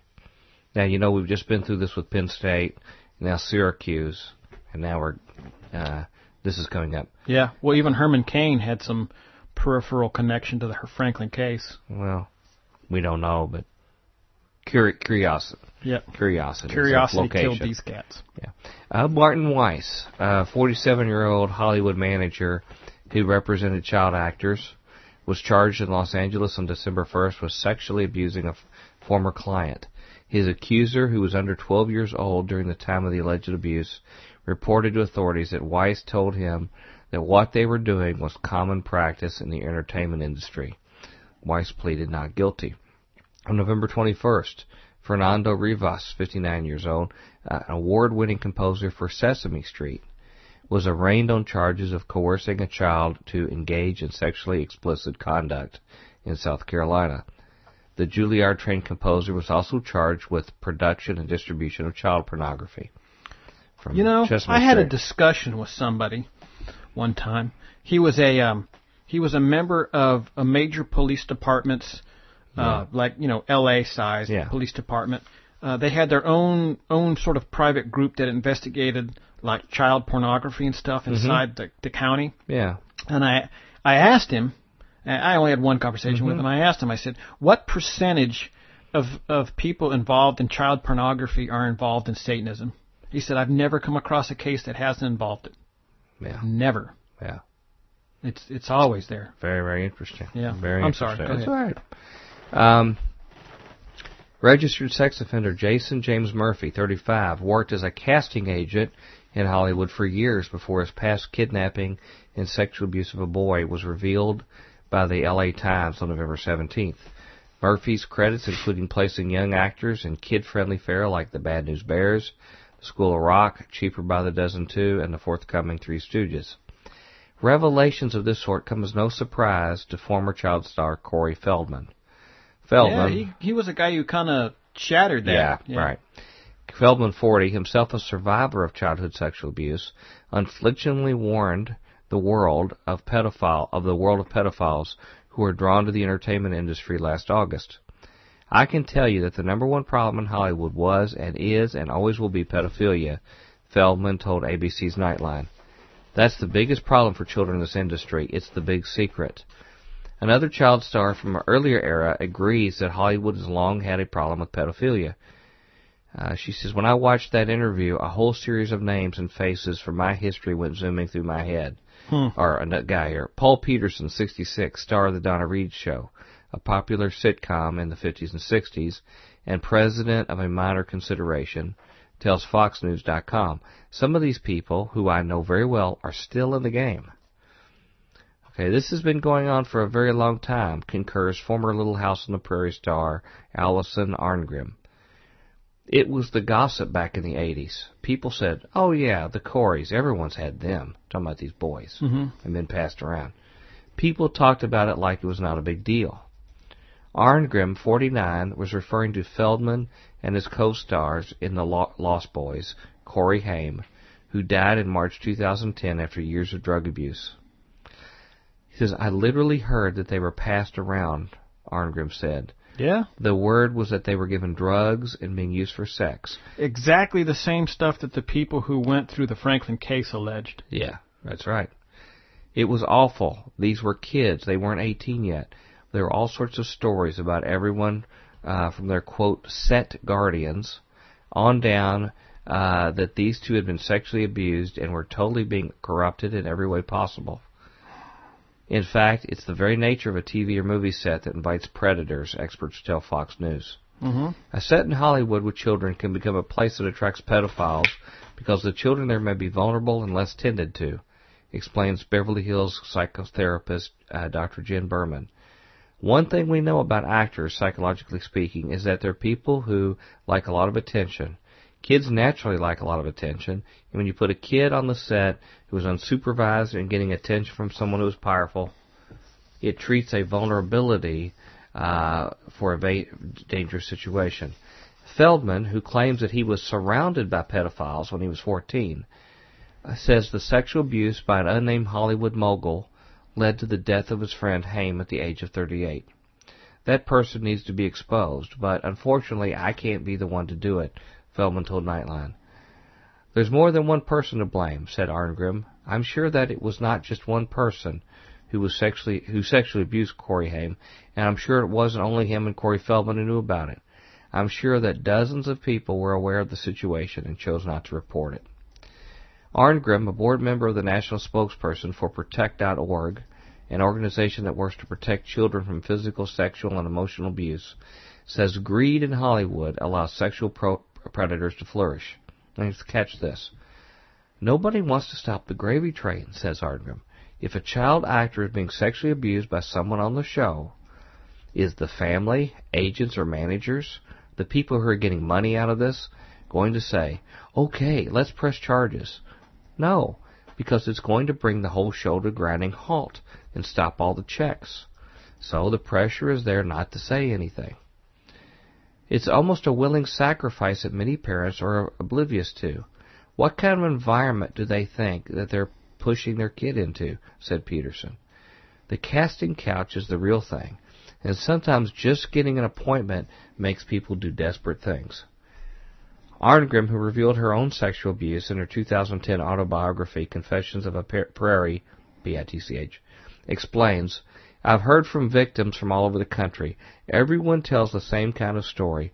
Everyone is told to keep it secret. Everyone is threatened with something. Corey Feldman may have opened a can of worms by speaking out, but yes, this does go on. And even though Feldman spoke candidly about the abuse, he hasn't named the predator. People don't want to talk about this because they're afraid of their careers, says Peterson. I wonder if they're afraid of even their lives. You took the words out of my mouth there, brother. From my perspective, what Corey did was pretty brave.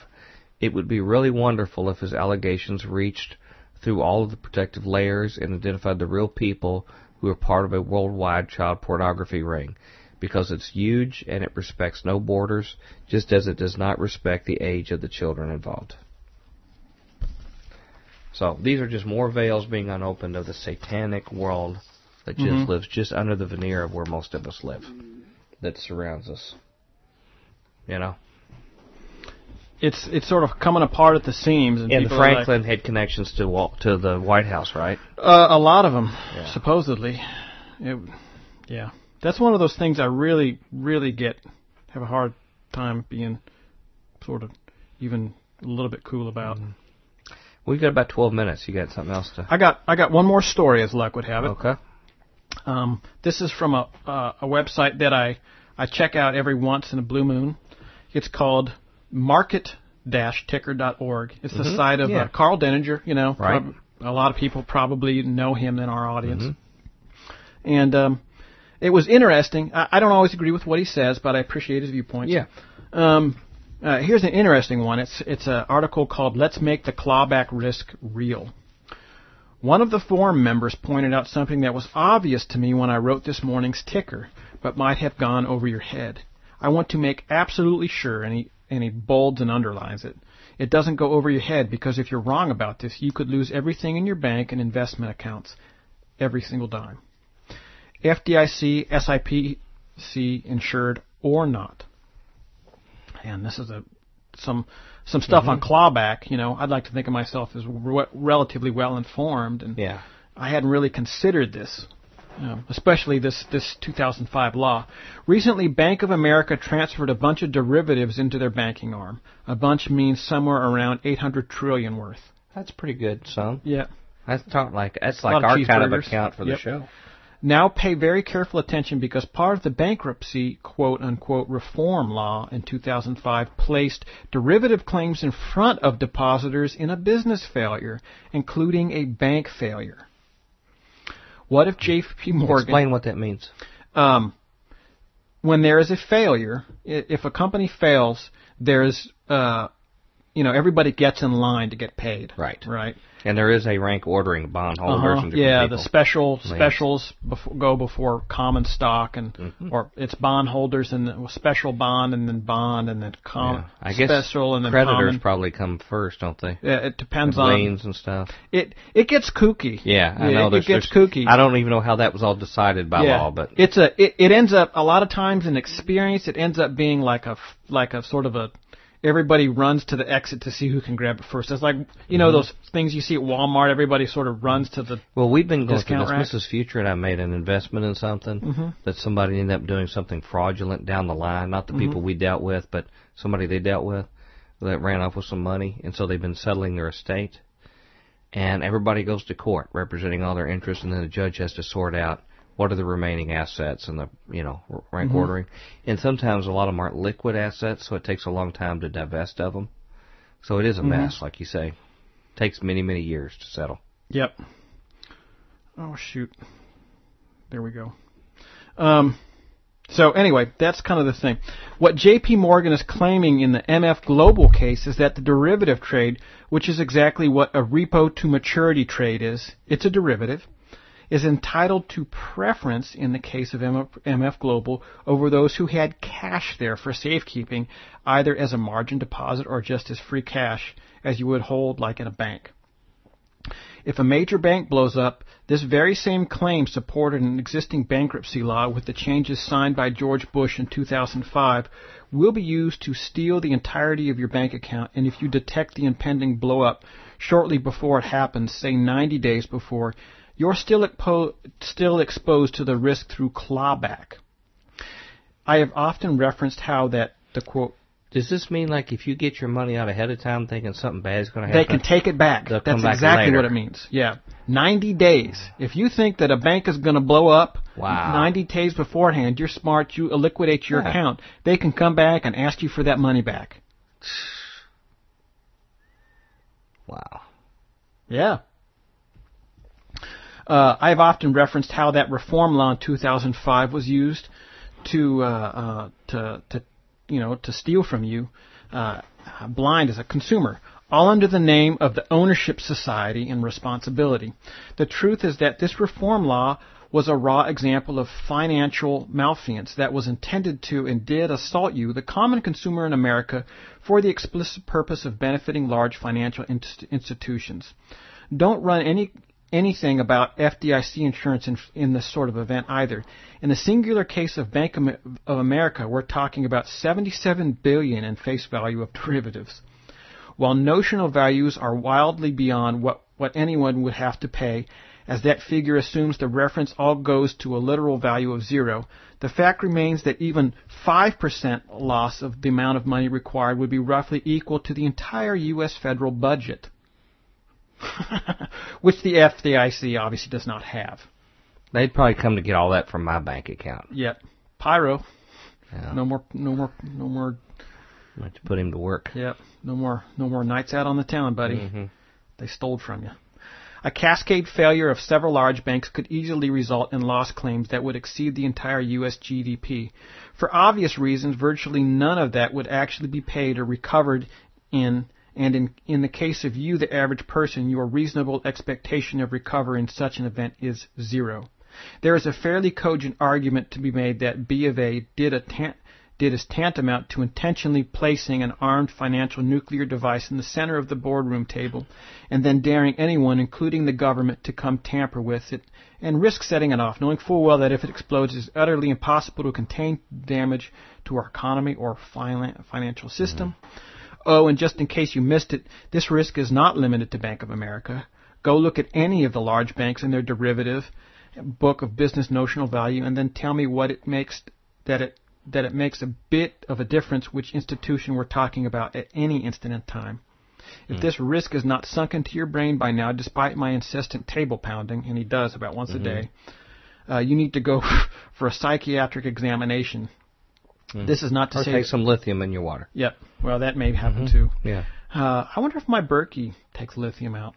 I don't know. Interesting question. This is not to say that you're about to have the entirety of your savings account, CDs, and similar disappear, because nobody knows exactly how much risk lies where with what in the U.S. banking system.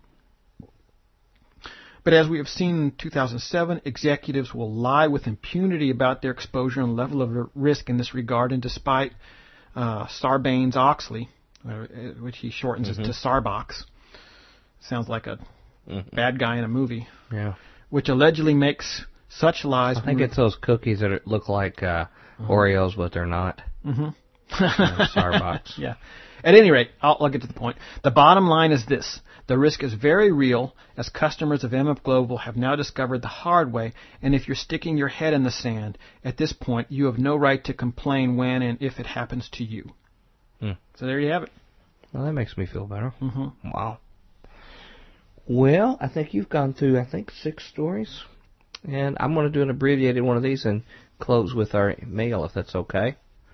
I won't go through all this, but this is from the Moscow News, which, another one I like to read. When sterilization becomes genocide. Okay? Here's a quote at the beginning. It says, "It looks like the dignity of human life has never been amongst the globalization mastermind's concerns." That was from the Argentine writer Ernesto Sabato. Maria Mastanza, a peasant in Peru's Cajamarca region, was told that she would be jailed if she refused to undergo a birth control operation. When she arrived at the local medical center, she did not realize that she was just one of many victims of President Alberto Fujimori's sterilization genocide against the country's indigenous Quechua population. Fujimori, an authoritarian leader who ran Peru with an iron fist into 2000, is currently in prison for 25 years on corruption charges.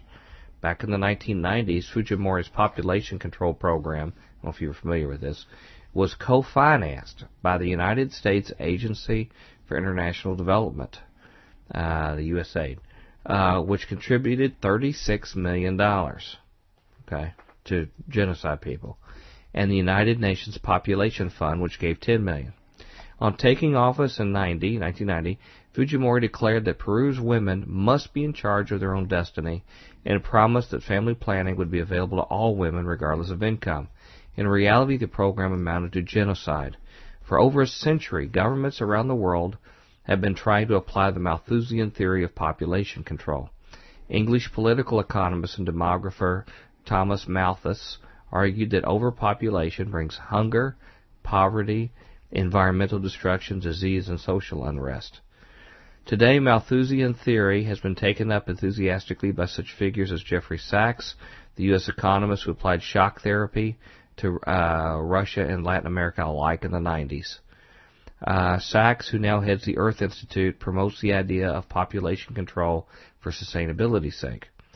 The U.S. was the first country to introduce eugenic sterilization, and that preventing individuals believed to be carriers of genetic defects from reproducing.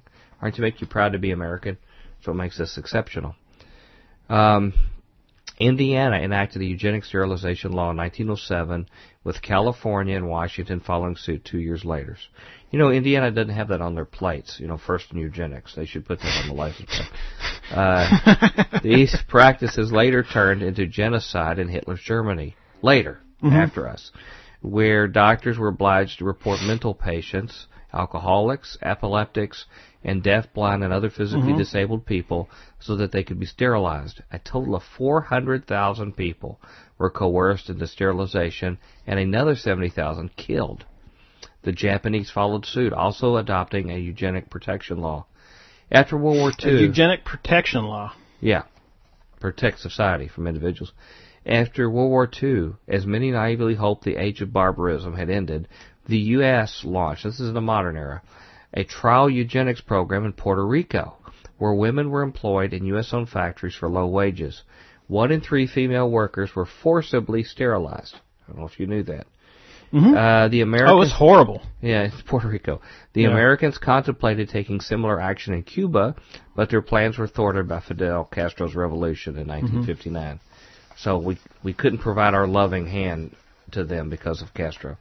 At that time, the U.S. was funding a global sterilization program known as the acronym PIEGO, guided by Dr. Ravenholt of the Johns Hopkins University. The program aimed to protect U.S. economic interest. That's always the economic thing. And to prevent an overseas population explosion, which could potentially undermine U.S. domination of global markets. The target was to sterilize 70 million women of childbearing age, or 1/4 of the world's female population. That was their goal. Yeah. To sterilize 1/4 of the female women. It is beyond horrible. I've read some of this stuff. This is like deepest part of hell. Yeah. Category. Apparently inspired by Piego, Fujimori introduced forced sterilization to Latin America in 1995, trying to demonstrate his loyalty to Washington. He launched a campaign for the compulsory sterilization of the country's indigenous women, mostly from the Quichua tribe. Over the next 5 years, about half the Quichua women of reproductive age, some 331,600, were sterilized, and some 30,000 men were forced to have vasectomies. Out of the estimated 6 million Peruvian women of reproductive age, about 5% were forcibly sterilized, and over 95% of them were Quichua Indians. Rural doctors were given a quota of 9 sterilizations per month, and those who failed to meet targets were fired or punished in other ways. Tactics included deceit, intimidation, and the threat of reduced rations. Women were threatened with imprisonment and denial of access to public services, including medical care and education for their children. Women were cynically tricked into agreeing to tubal ligation procedures. They were told it was the most effective temporary contraception method and that they would be able to bear children again after a while. Sterilizations were also performed in poor hygienic conditions without preliminary test or even a medical history being taken. Today, Peru's government is considering putting Fujimori on trial again, this time for his forced sterilization of Quichua women. And globalization masterminds pretend they are working to ensure sustainable development.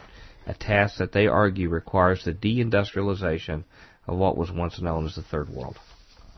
I went through that quickly, but that's pretty heavy duty. That's in-game stuff there. Mm-hmm. You ready to go on to some email? Yeah, please. Let's do an email here. Last a little bit here. Roll. Okay, this is from Brother Carl. In my email, yo. That's Brother Carl.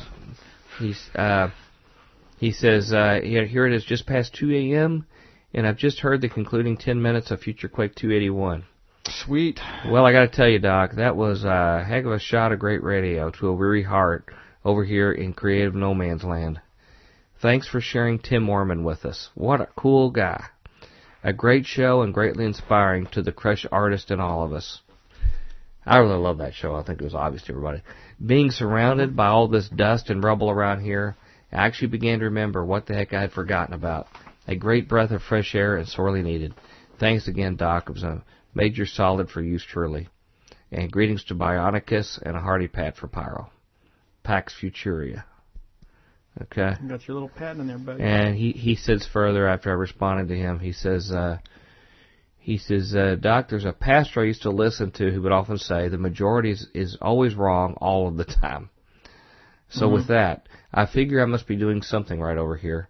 I do hereby, it says, for all the sleeping artistic geniuses out there in Future Quake Radio Land, well, as the old coot bellowed out from his porch to Jimmy Stewart and It's a Wonderful Life, all youth is wasted on the wrong people.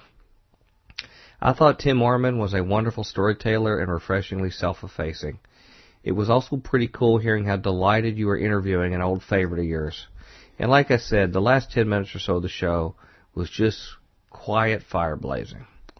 It should be required listening for every person who never picked up that paintbrush when they'd been thinking about it all those years ago, or had been told it wouldn't work, or been kicked around so much that they began to believe that they just couldn't do it like everybody's been saying all along. So what's the matter with everybody out there? Didn't anybody hear the last 10 minutes of Future Quake 281? What is up with you people anyway? Nice. He says, I hope you spend the extended weekend doing just nothing for a change, and looking forward to gleaning more apparently hidden messages in the distant corners of Futuria. Brother Carl got what it was all about. These shows like that are intended to inspire people, to encourage them to try things in their own life, and that's exactly what Brother Carl was getting at, and I appreciate that. Here's one. It's a little lengthy, but it's from Brother Clay in Alabama. Okay, this is Dr. Future and Tom Bionic. My wife and I have been following Future Quake for about a year, and I must tell you that Jesus Christ ministered to us through you in a marvelous way that only someone of his impeccable character and exceptional qualifications can. Blessings to you for your willingness to serve him. Lee, my wife, and I both grew up as willful children in politically conservative households. Romantic, highly creative, and rebellious, we both fell in love with history, animals, music, literature, and the outdoors at a young age. Truthfully, our natural curiosity and wanderlust, coupled with an almost insatiable appetite for old things like banjos, Indians, horses, and Shakespeare. I like this dude. He's an interesting read. Yeah. Made us stand out from our family, who seemed interested in maintaining the Reagan-era status quo, and our friends who diligently studied MTV and hanging out at the local mall. We were keenly aware of our otherness during the formidable years of adolescence, and so was Satan. Lee and I both cannot remember when our lives were not punctuated with random events of a supernatural character. Sadly, we threw caution to the wind and explored the great swath of tantalizing deceptions that the lie offered. The New Age, drugs, magic, music, and Mars all took their toll. Furthermore, we have dealt with the depressing effects of having our stories and opinions dismissed by people we love and respect, as if they were little more than the products of imagined fantasy. Not that we can't relate to that. To make this story short and sweet, Jesus Christ changed all this for us. In the middle of writing my master's thesis, which is concerned with bluegrass festivals and the invention of tradition in 20th century America, he says, Tom, I think we might have some interesting things to talk about music. I'll bet. He says, I had a nervous breakdown. The after effects of the calamity challenged our worldviews to the point where we were utterly helpless. In this pit, we cried out to Christ, and he answered.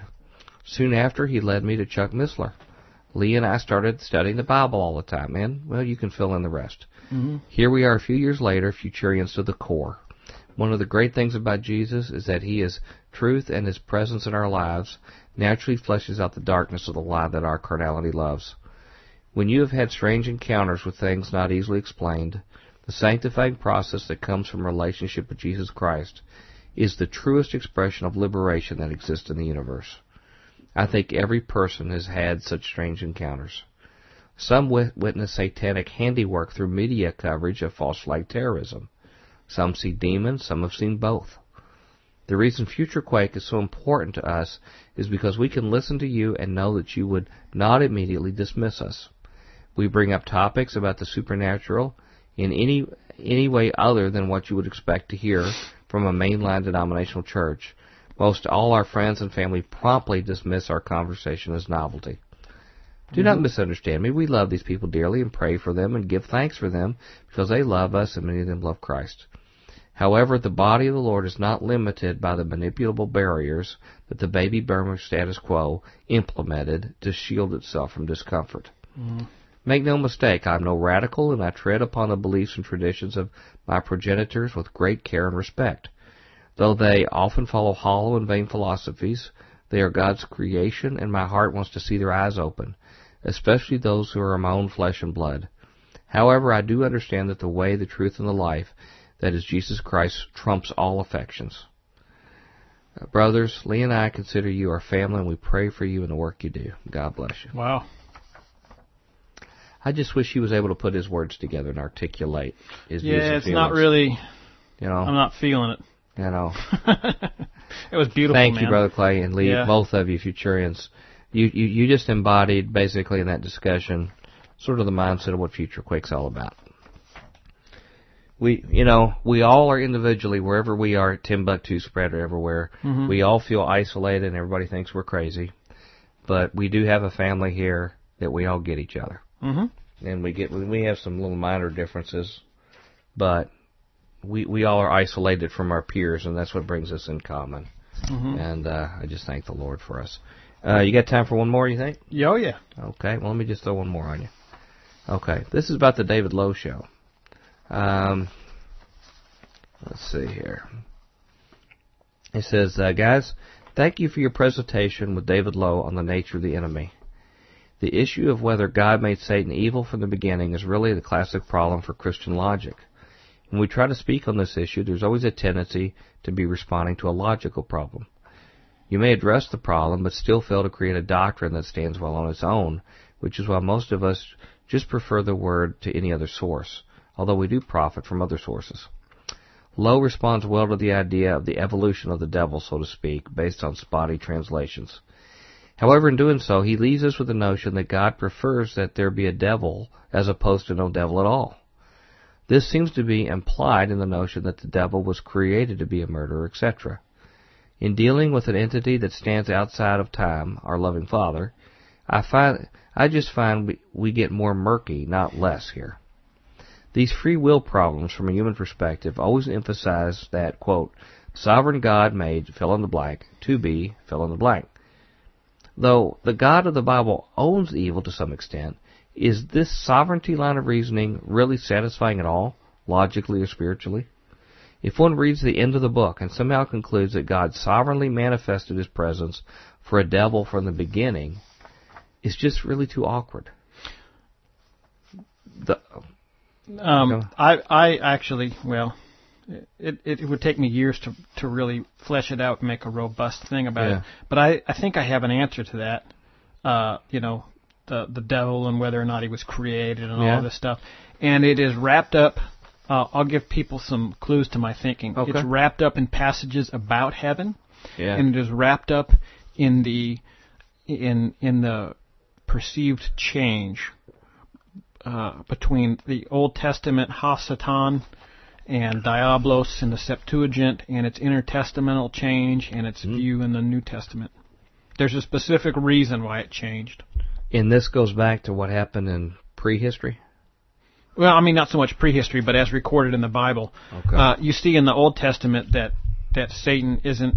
There's never given a proper name that I can see, Yeah. and he always is shown sort of as like the accuser, sort of solely under control, doing God's bidding in some sense.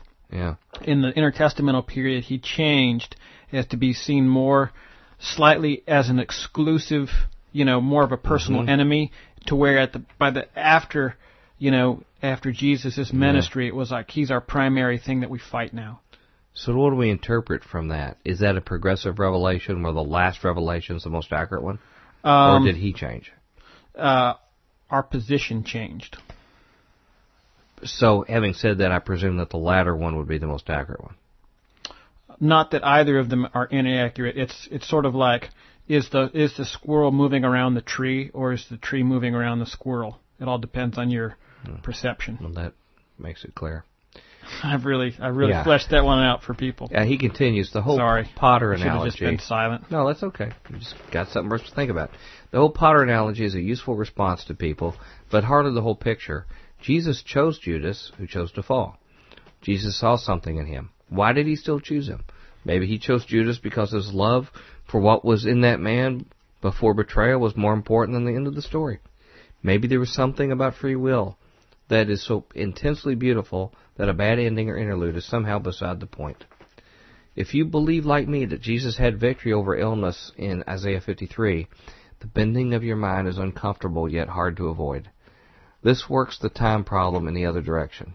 And yet, the issue is the same. God gives gifts which are so overpoweringly brilliant, beautiful, and immediate. That he put that on the enemy, I would guess, and maybe an ability to repent as well. More importantly, despite the incredible evil tendencies that exist, we have the power to choose to be like God, restored in His image by His blood, being of one flesh and as a bride of Christ. Blessings, David. And I told him thanks for his comments, and then he said a little bit more. He says, I love the program, and I learned a lot from Mr. Lowe. I'm not sure that was clear. I will be a lot more careful with Ezekiel 28 and Isaiah 14. Tom Bionic, I think, is right to approach it from several different levels, which I think brings you back close to the consensus, but with some cautionary flags. I twisted the man's words a bit by going from what God wills to what He prefers, because I think the latter is implicit in what the evangelicals usually say about sovereignty. People say that God wills the disease you are suffering as if He prefers it. Certainly God made a world with the laws that lead to such diseases, and so He willed it. I am with the evangelicals on that. But He also made a way of escape, and I dare say He prefers that we use it, or Him. Maybe Satan even had a way of escape by repentance. Who knows? With that question, what does being a murderer from the beginning mean? There are a bunch of asterisks and exceptions that apply, possibly sort of like the admitted exceptions to the 5 points of Calvinism, which can sound very Arminian. While God can see the end from the beginning, free will is still free will. The Potter analogy solves some issues, but not all of them. Humans don't have the equipment to really speak well about what God does outside of time and what people have the right to change out of free will. At Cana, Mary said to make us some wine. Jesus said it was not for wine. The plan was not for wine. Mary said to just submit to whatever Jesus wanted. It just happened to turn out that the plan was that He wanted was to really make His mother happy. So much for a classical understanding of sovereignty. There is no way to understand this passage unless you're in love. Isaiah 53 is about love. It bends the rules as we know them. It even bends an understanding of time. When God made Satan, could He have made him without love? Yeah, that's that kind of heavy-duty stuff, like having talked to Robert Hyde in the car for a couple hours, you know? Yeah. I don't have the intellectual capacity to fully wrap my arms around that. But, Brother Dave, you're doing the kind of thinking that we as Christians need to do rather than having somebody preach you or stuff, and like you hear on TV most of the time. But you know somebody else that can preach you a message for our listeners is Merv, who can tell all of you how to contact us at FutureQuake. FutureQuake radio broadcasts are archived at www.futurequake.com, suitable for downloading or streaming, as well as other show information. Email Dr. Future and Tom Bionic at drfuture@futurequake.com. That's DRFUTURE at futurequake.com. Tell us your name, city, and radio station or internet, and if we can use your name on air. Comments on the show's topics or guests, or suggestions for future show topics or guests are most welcome. Dr. Future and Tom will discuss selected emails each week during the radio broadcast. Okay. We're running late, bro. Any last words for our listeners? Love is the law, buddy. Now you sound like Aleister Crowley. No, he did not say that. Didn't he say it? Love above all the law?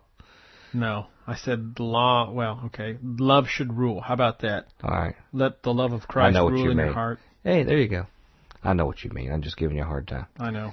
I agree with you. And I love you, brother. And I love all our Futurians. Well, thanks. There's no more love. The love tank's empty now. No, Pyro you loved and Future you hated. Sort of like in Romans, I guess. Uh-huh. Well, regardless what you think of me, I love all you Futurians out there. I thank you so much for you. Thank you for listening. Mm-hmm. Keep your eye in the news, but more importantly, keep your nose in the Bible. And keep your heart toward heaven. Mm-hmm. And until we talk to you next week, may your future be always bright. Have a good day.